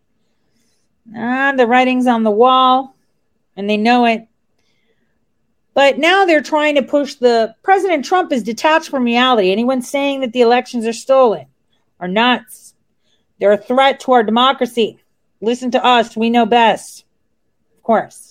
Magazine, the hurdles prosecutors would face if they brought even just one of these charges against Trump. With me now to discuss is former federal prosecutor and legal affairs columnist for Politico magazine, Renato Mariotti. Renato, thank you so much for being here. If Donald Trump if he believed the election were stolen, does he then have a defense as to any crime that requires intent? It definitely provides a defense to him for some of the crimes that you listed a moment ago. For example, if you're charging him with conspiracy to defraud the United States, one element of a fraud case is dishonesty. If you truly believe what you're selling, you're not committing fraud. Fraud is where you are lying, and actually one of the elements of conspiracy to defraud the United States is dishonesty. So that's one problem for the prosecution. As for obstruction of an official proceeding, that requires proof of corrupt intent. And similarly there, that honest belief would help defeat that charge as well. I asked that question because I know you're paying close attention to the hearings. We're hearing from any number of witnesses, firsthand or secondhand. Well, this one told him he'd lost. This one told him he'd lost. But if he, in his mind, believes that he won, say what you will about Rudy Giuliani, maybe Rudy is telling him, hey, I think that you were robbed in this case. That's why I wanted to know what exactly is the intent issue all about. Yeah, Michael, I think part of the issue here is there were these dishonest enablers of Trump who were surrounding him. And some of them were lawyers, right? Rudy Giuliani used to be the United States Attorney in the Southern District of New York. John Eastman, a lot of folks are laughing at him right now, but he went to the University of Chicago Law School. He was a former Supreme Court clerk. You have these people who were lawyers giving him all sorts of advice. And I imagine the defense is going to be from Donald Trump. I was listening to these well-credentialed lawyers. They gave me this advice. I believe them over these other lawyers, and I was entitled to do so. Bad judgment maybe, but not a crime. And if you saw Trump, out on the trail, so to speak, just yesterday, he continues to quadruple down on the theft idea. I guess maybe because he believes it, but also, Renato, in line with what you're saying, it's probably a smart legal strategy that he not give an inch in that regard. Well, absolutely. I mean, if he says, look, I knew all along, if Trump admitted, I knew all along that this was false and I pushed it in order to gain some advantage or to convince people otherwise or to try to steal the election, I think you'd be a lot closer to an indictment from the Justice Department. I think their concern with their hand-wringing here is, can they really prove his intent? And I think as somebody who's not only been was a prosecutor for a long time, but as a defense attorney now, that's the challenge for the Justice Department. Renato, the Justice Department has a protocol or an edict, you would know better than I, of not bringing indictments close to an election. Donald Trump's name is not on the ballot in the midterm election. Will that preclude or not be a factor in anything that the Justice Department might be inclined to otherwise do? I don't think in this case that would be a factor. This is not a presidential election year, and most importantly, I think the circumstances and the implications are much broader than that. The real issue here is, of course, this would be a monumental indictment. It would have Can I just be a little bit mean to Mr. Renato Mariotti? So his hair looks like a cow licked it. He looks like such a turd. I just wanted to say it. Turd. Very substantial impact on the country. And I think their main concern is being able to prove the charges. So as long as they had that evidence, I think they'd bring it. You said for Politico, Garland and his team must know that such a case would be a coin flip at best. Explain. Well, I think that, first of all, with Trump, there are always, folks at home have to remember, it's very easy to tweet out or write an op-ed saying what people want to hear. It's a very different thing to prove in a court of law to 12 jurors unanimously beyond a reasonable doubt someone's guilt when there are well-paid, very skilled lawyers trying to convince the jury otherwise. And the reality of the situation is, first of all, some jurors are going to potentially side with Trump no matter what. And Trump is in a situation where, his state of mind is complicated. He's all over the place.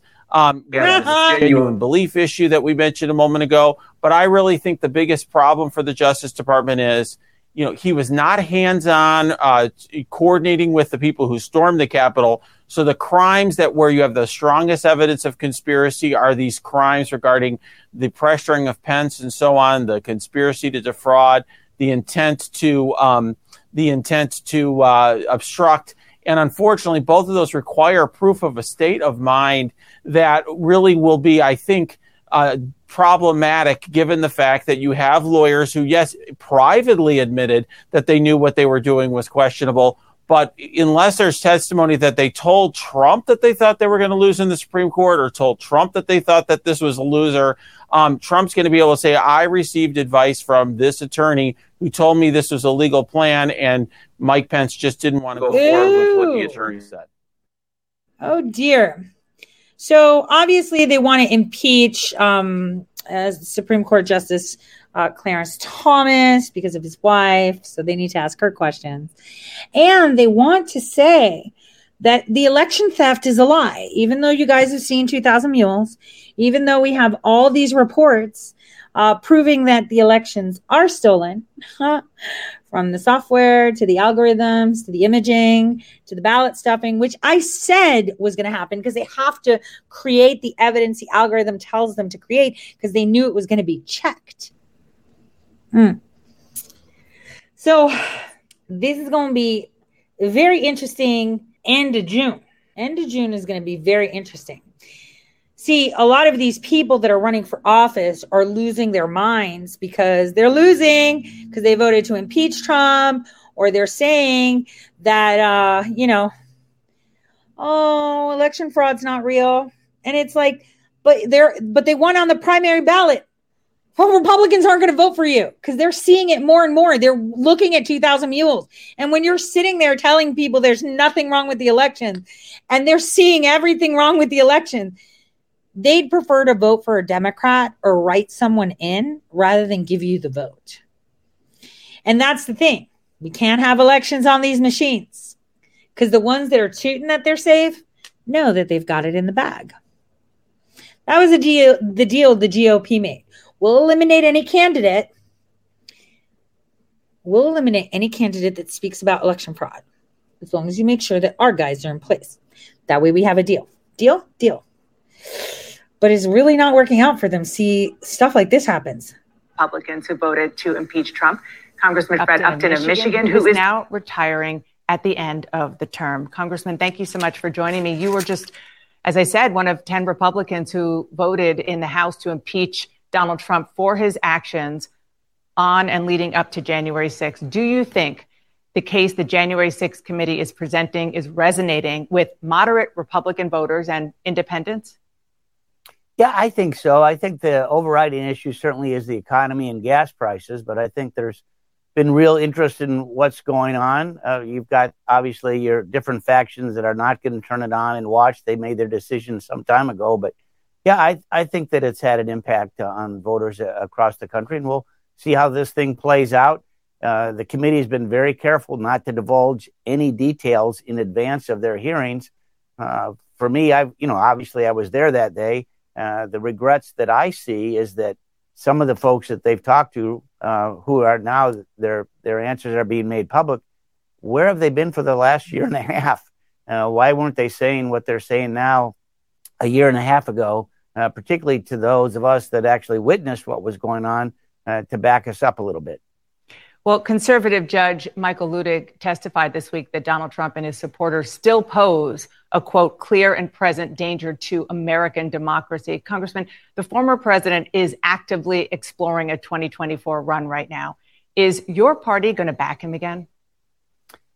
Well, I have said from the beginning, I think that Donald Trump is going to be a candidate in 24. The voters still like him a lot. We see that certainly in Michigan. He's had a number of decisive wins where he's endorsed candidates that they've won.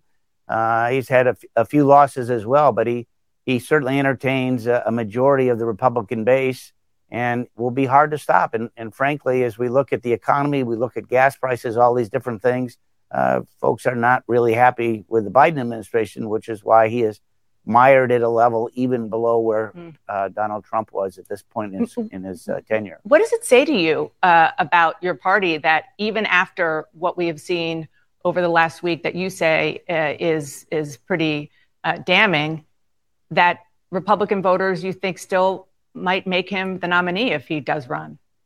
Well, look, it was a close election. It was a close election in 2016. It was certainly a close election in 2020 as well. And you've got the base voters that are really upset that things didn't go their way, and they're loyal as can be. On that note, South Carolina Republican Tom Rice, who, like you, voted to impeach Donald Trump, lost his primary this week. That means that of the 10 House Republicans who backed impeachment, half, including yourself, will not be returning to Congress next year. And the remainder are facing some pretty tough reelection battles come January 23. The question is, will there be anyone left in the House Republican conference willing to stand up to Donald Trump? I think that there will be. I mean, for a couple of us, my district, Michigan lost a congressional seat, so we went from 14 to 13. So they made my district like a sandwich with even Upton Middle School put with Lake Erie, and I can see Lake Michigan from my house. Adam Kinzinger, they diced his district up pretty well also. So, we'll see when these primaries are over. But I think there'll be some of the 10 that are standing. And you got to remember, too, though there were only 10 of us that voted to impeach, there were 35 of us that voted for a bipartisan commission to look at this. And we know that there were a lot of folks who were, frankly, scared of their reelection, which is why they voted the other way as well. So our group is actually a little bit stronger than what the numbers showed. And, of course, we did send it to the Senate, and they did have a majority of the senators vote to impeach the president. But, we'll that's why politics is so much fun sometimes. We'll see how things all shake out. Want to turn to guns. A bipartisan group in the Senate is trying to lock down a compromise deal, but funding for state red flag laws and eliminating the so-called boyfriend loophole do remain sticking points for Republicans. Congress leaves for recess in a week. Do you think a deal is still gettable? I sure hope so. We talked to, so I'm a vice chair of the Bipartisan Problem Solvers Caucus.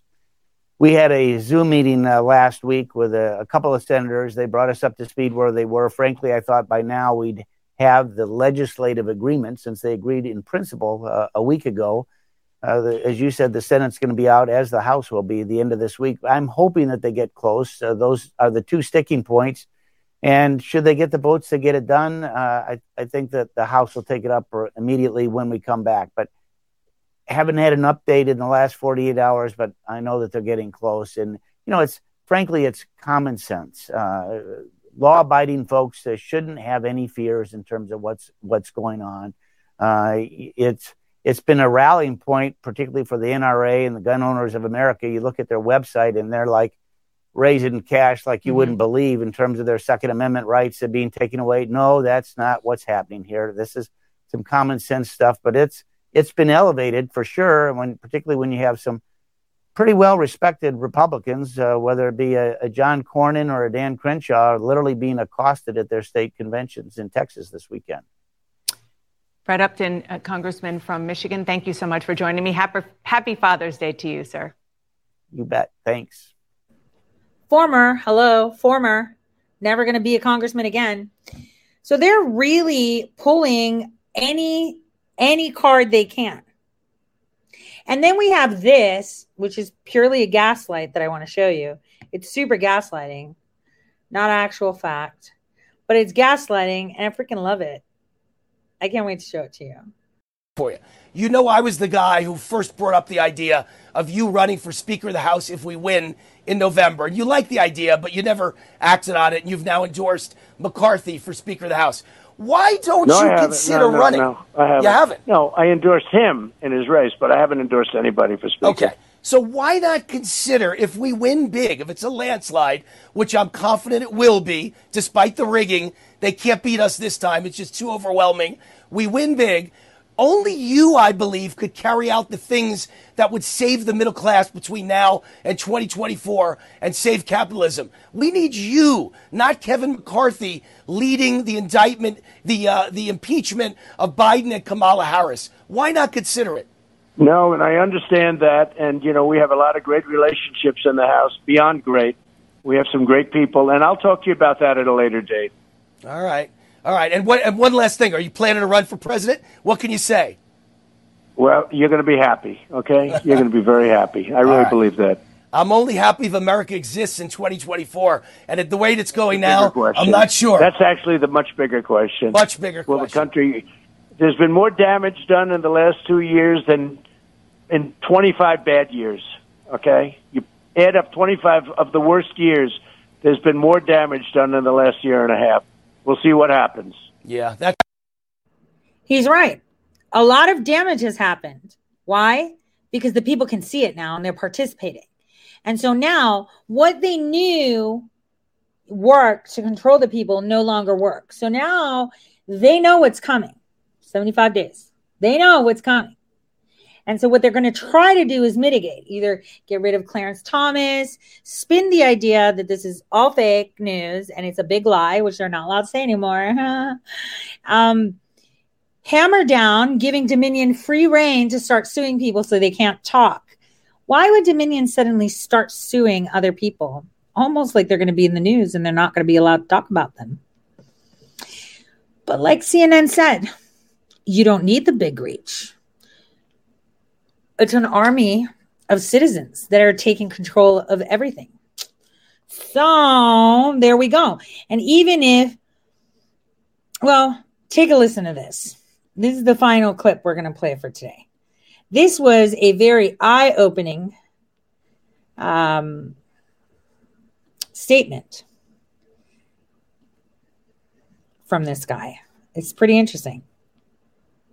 In dealing with this, is anybody in the elites going to have to face justice? I mean, we're saying that an injustice happened, and it did. The everyday person that participated in this should definitely have to bear some responsibility for their behaviors, but also those among the elites. I mean, a coup took place. They tried to just totally dismantle democracy. So are any of the people with the fancy titles going to be brought to justice? You're talking about the president. The president of the United States and anybody else in his cabinet or around him that had any knowledge of this should be held accountable. Well, on that note, Alyssa, if I may, one of the questions that we've been asking since these hearings started is whether or not the committee can prove intent, whether the president intentionally tried to overturn the election knowing that he actually lost. He told you in November of 2020 that he lost when you were working in the White House. He admitted, he blurted out watching Joe Biden on TV, "Can you believe I lost to this guy?" And he actually admitted in a press conference when he was speaking to the about coronavirus in the press briefing room, he actually slipped and kind of admitted that Joe Biden won. I think intent is going to be hard. I'm not of the mind that this is going to take down Donald Trump in a legal sort of way, but I do think it's going to inform the public about a man who lost and couldn't do what we've done for the entirety of our history, which is, allow a peaceful transition of power and allow who the voters elected to step into office. Hey, Dana, I just want to say the voters didn't elect him. Okay, that's number one. Number two, they know they can't nail it on him because they know that the ones that they were hooking on to bring proximity to them failed. Bitcoin wallets failed, completely failed. So now they're hoping that they can get him on 25th Amendment or demonize people who say that the elections were stolen as terrorists. Kind of like what they're doing with the school boards, where everyone's like, wow, we're taking it back. What? You're killing our CRT. You're ruining our plan. How are we going to go back into the good old days of Nimrod, of a one world order?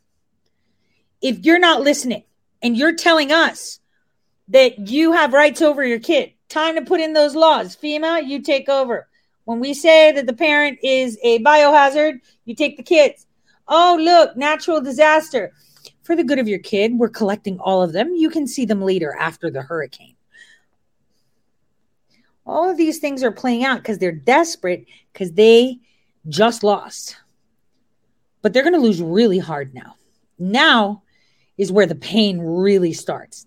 Like I said, August is going to be insane. Lots of pain for both sides. Because unfortunately, and no matter how much I say this, people can't be patient. People can't stick to the paper, to the pen, to the rule of law. So this weekend I went so I can go see Lara Logan and met with her. And I went there. I even saw Steve Hertzberg. This guy is just incredible. Like, we've communicated many times over the years, actually, believe it or not, obviously as whistleblower under another name, but as my name too. And this guy is the OG of election integrity from a bipartisan perspective, meaning there are people that are on the left that actually want fair elections, but they have no idea that they're stolen. Now they're starting to see it because even though they're on the left, they're like, yeah, I don't think that Biden won. I mean, that's really iffy. Turn that shit off at night, then redo it. So he's bipartisan, and, you know, he gave some tools and everything anyway. So I wanted to see him. But while I was there, let me explain it to you how this is going to pan out. Because I see it in your state groups too, but it's none of my business. You guys do your own shit. So every state has a group. Ohio even has a group. I'm totally not really active in it because it's not my group. It's the people's group, right? And so this one chick literally came like into my space, like while I was having a conversation, to get upset, saying that I'm kicking people out of the Ohio group that's apparently from Tori Says, because they're joining her group. I'm like, girl, you're nuts. I don't do shit like that. I don't get involved with the groups. Well, no one's joining our group. And she then said, well, how are your letters and your lawsuits going? We're going to fix this. And it's like, if you're making progress, that's great. But the thing is that they're extremists. Well, one of them is. One of them said something that was a red flag. Kind of KKK-ish, right? Like really extremist. And so it kind of like put me off, but I'm like, you know, maybe it was like a Dave Chappelle moment, right? But on the other side. So I'm going to let it slide. But these people are the people that are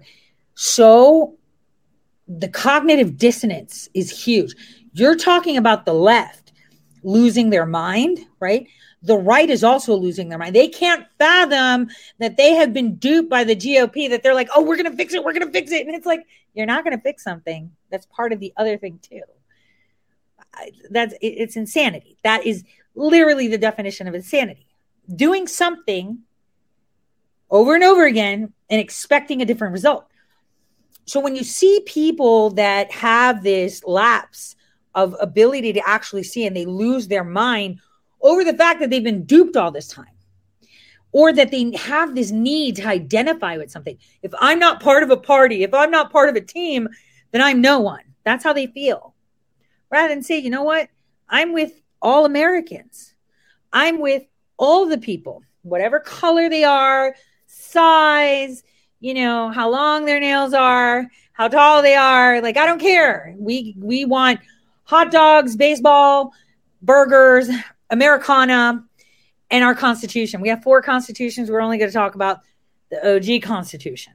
So this is where we should be. So if the left is losing their mind, you should see the right. And boy, they want blood, and they will have it. Because there are people that don't know when to just sit there and say, all right, I was duped. That's okay. I'm okay with that. See, that's what adults do, or people that understand that being duped, being betrayed, or failing is okay, right? Because that teaches you what not to do again, what not to repeat. Now, if you do something and then you do it again, then it's your fault, nobody else's. But it's going to be very, very difficult for all of us to have a unified voice when we give them the ammo to do this, because people have lost their minds. Like, guys, this girl was like in my face. I told her repeatedly, can you like leave me alone? Like, you're in my space. And then she came even closer. And then she was just being like rude. You're ugly. Your stupid letters and your lawsuits. And it's like, so what are you going to take arms? Is that what you're going to do? What are you going to do? Kill people? That's extremism, right? When you start, what are you going to do? Go beat people up? Like, you're coming to me because no one wants to play with you? Like, they're not playing with me. They're playing with each other, right? The group is working together, right? Working together.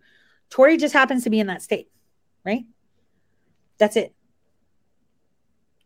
So again, within all your groups and within your community, there are people just like that will tell you, we should go get arrested. We should go protest. Let's take our arms and do an armed protest.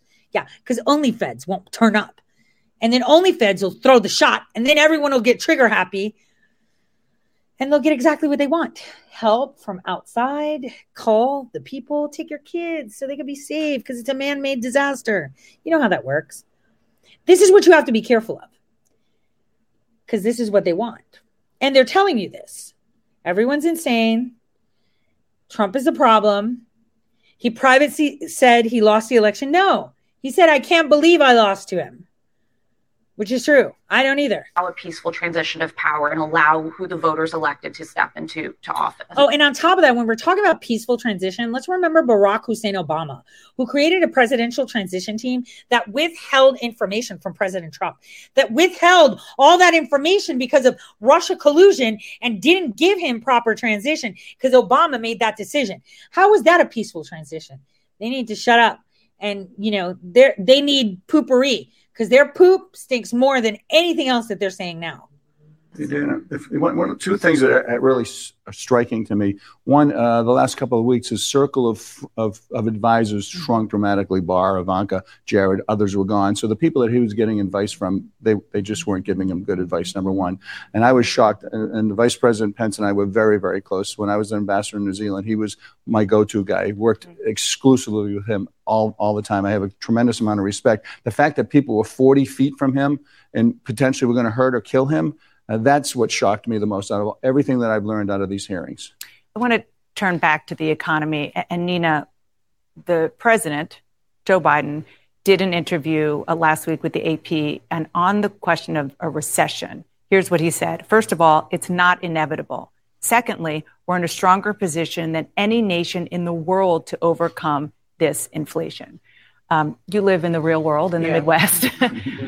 I mean, we may be in a stronger position than any other country in the world, but the people in this nation right now are hurting. The confluence of the pandemic, the confluence of this inflation, and quite frankly, the cavalier attitude that many in the elites have about the suffering of everyday people in hoods all around this country, whether they're rural hoods, urban hoods, or suburban hoods. This is real. I mean, look, the gas prices in California, for example, are higher than the federal minimum wage. In my state of Ohio, gas prices are over $5 a gallon and don't need premium. Because if you need premium, even in Ohio, you're paying almost $6. There are things that can be done. I was talking to stratification economist, Dr. Derek Hamilton, who was saying that we understand that inflation at some points will happen. But what will we do as a nation to drive down the level of pain that people are feeling in this country when they can't afford their food, they can't afford gas? You got to go to work, but you can't afford the gas. There are things that can be done. The Fed can actually be a lender too. The Fed can jump in here. They can do more than just increase rates. They can actually jump in here and do something. So more has to be done. And she's doing I agree with everything you just said. My daughter is expecting the whole baby formula thing. They knew or should have known. It's the whole supply chain issue. The Fed raising interest rates, inflation. Stop spending. Thank God for Joe Manchin. But not for him, we would have been in a worse Senator, situation. We're not going to thank God for Yeah, we are. Because this is not about listen, spending. when I was there, when I was there, it was $9 trillion national debt. We're at $30 trillion. You can't keep spending and spending and spending and expect. We have 20 seconds left. Audie, I want to get you back in. Excellent messenger right here. I don't know if Biden needs a Matthew McConaughey type to come out and start talking about the economy. Remember, he was Obama's number 2. Obama was the messaging person there. So I think this is going to be complicated to find something. Get the fuck out of here. Let me tell you something what happened. So with Obama, the corporations were in check. They were a little bit upset that the Democrats said, listen, to make this plan work, here's what you guys got to do. You got to raise wages. And they're like, nah, man, we don't have enough money. Trump comes in. Everyone loves Trump. Corporations freaking love him, even though they voted him out because they thought that they were going to win. So what happens is Trump cuts all these regulations and everyone has so much money in their pocket. These corporations are like banking it. And the Democrats are like, listen, you're going to make a lot of money right now with COVID for you big corporations that are on our side, and you're going to fund the shit out of us. Now, everyone else will need jobs afterwards. We're going to fix it because they're going to be asking you for more money. We'll reduce that. We'll increase technology. And don't worry, we won't have that many workers anyway. That's exactly what happened. So they got a taste of all that money. And then suddenly COVID happened, no employees. And then employees are like, yeah, you want me to work as a dishwasher, $18 an hour, or else I'll just stay and collect these payments that Biden's giving me now. And I don't have to pay rent. And now it's all coming back because they're like, all right, the corporations got the deal. We got funded. We got people in place. They're going to fix it like this. I'm going to make a deal. Remember, your attorney generals have meetings every year. The RAGA, the DAGA, all of them. They get courted by all these big corporations. They're all in it. GOP, DNC, they're the one in the same, and they're looking to establish themselves. Trump threw a wrench in it. But remember, I said it starts in Ohio, but the Lone Star State is really going to take this home. Remember when I said the Lone Star, right? The Lone Star. I said this a long time ago.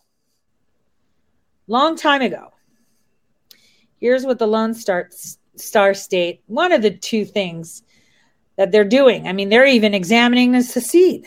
Why not? They're like, fuck that. We got enough in Texas. Here we go. About Texas for a moment, where Trump's election line just got a step closer to becoming an official part of the Republican platform.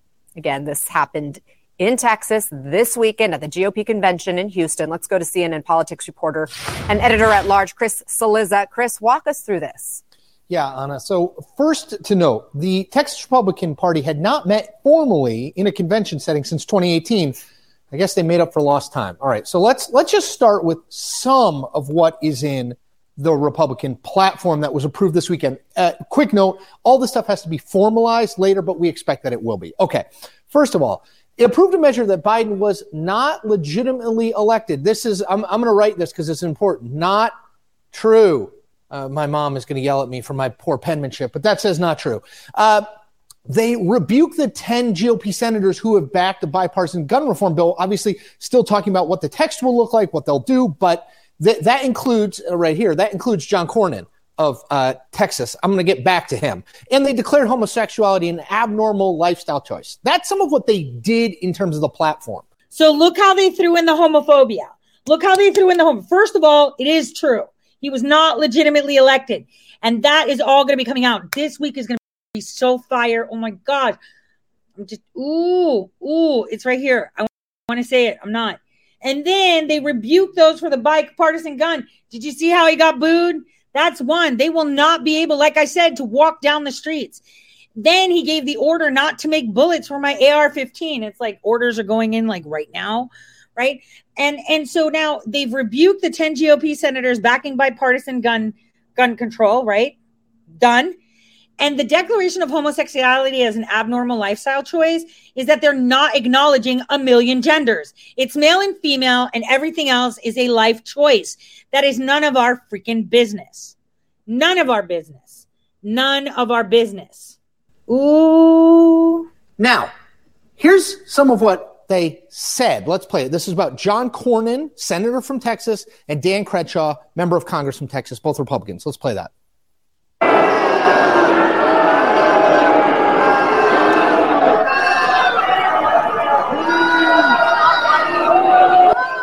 I did showcase Cornyn. I told you. McCain. Look at Patch McCain right here. You're a rhino. You're a globalist. You're a globalist rhino. You're a globalist rhino.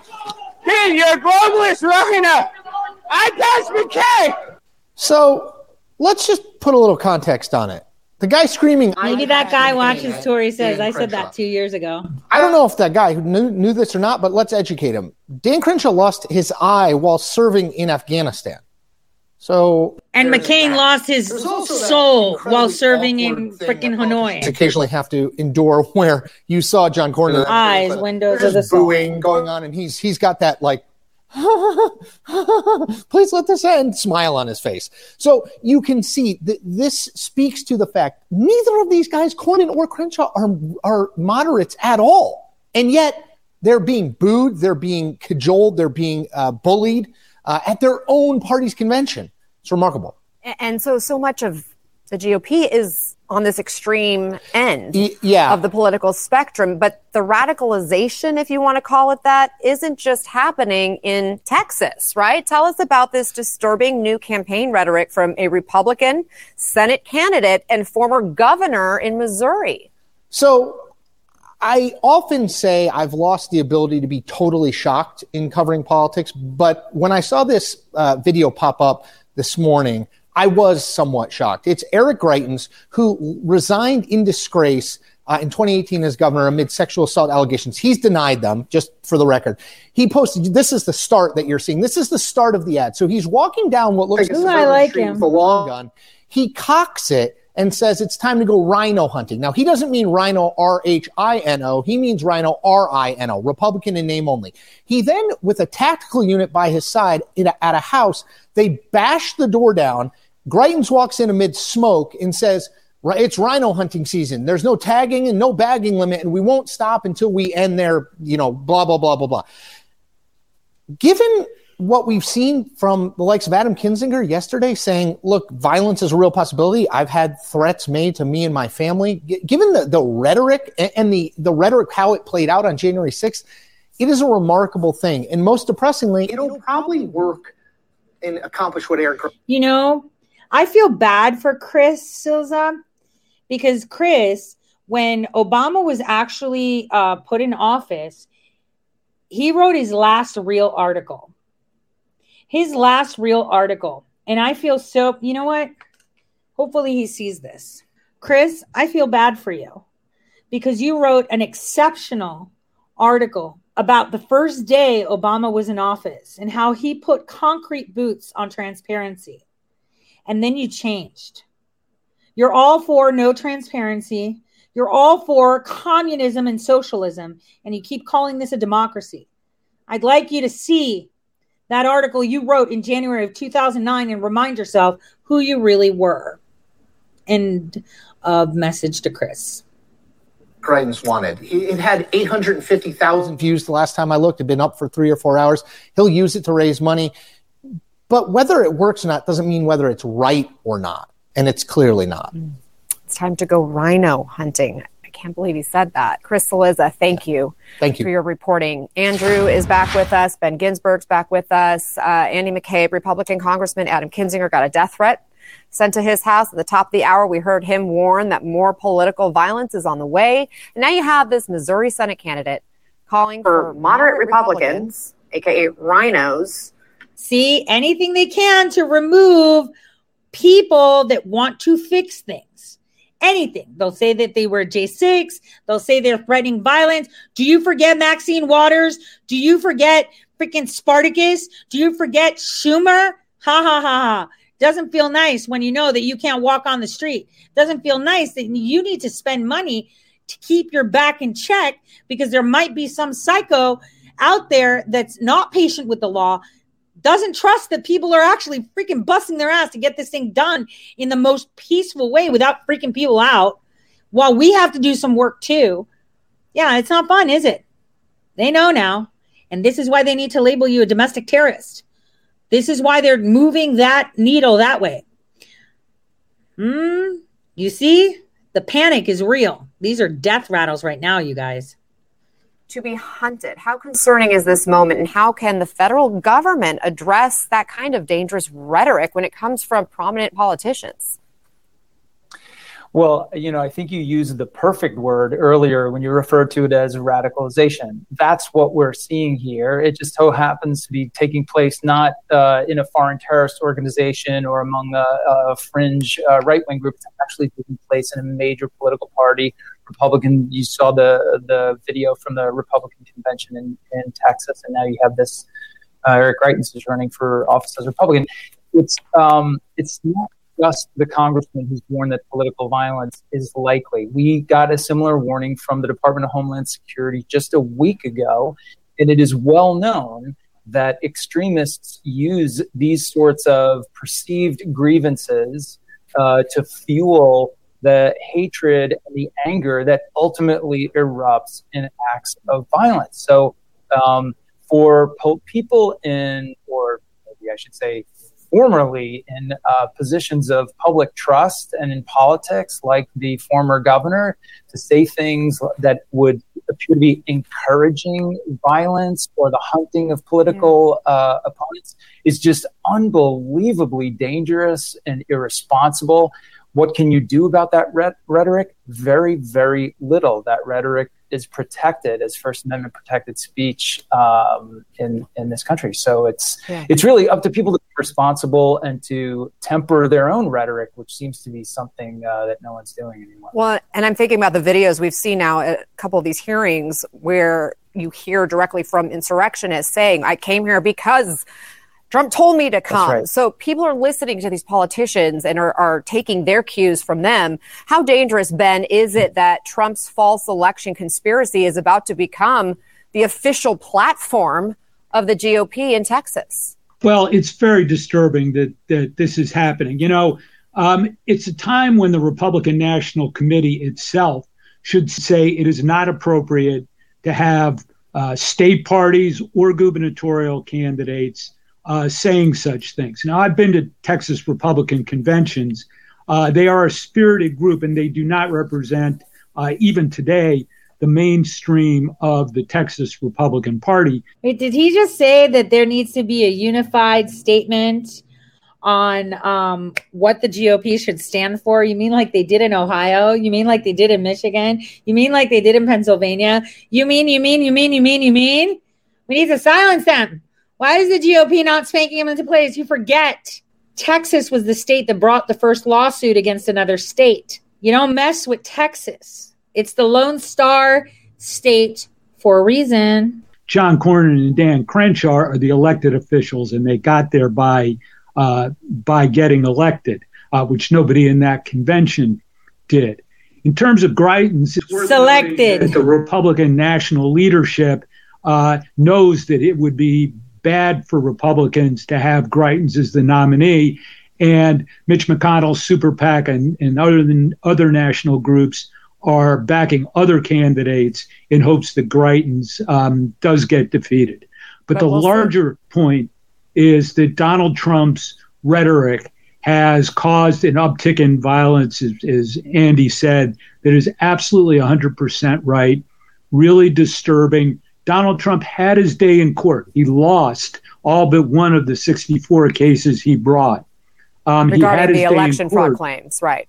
Yeah, with the election fraud claims, and to continue with the rhetoric when he couldn't produce evidence and couldn't win in court puts the country in a really bad place. Ben Ginsberg and Andrew McCabe, I really appreciate your discussion, your thoughts today. Thank you so much. Andy, who didn't get his pension, who's really upset. Now, on that note, you guys, before I let you guys go, I want you to pay attention that Supreme Court Justice Sotomayor, she's been coming into the focus, going out and having speeches.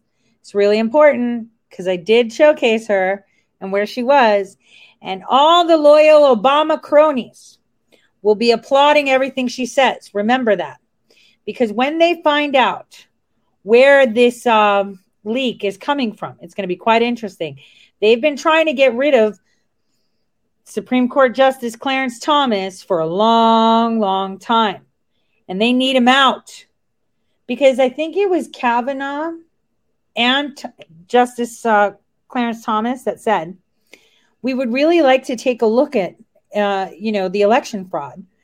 But we don't have any case that has standing where we can see the facts as they are. Well, it's June. Have faith. God bless.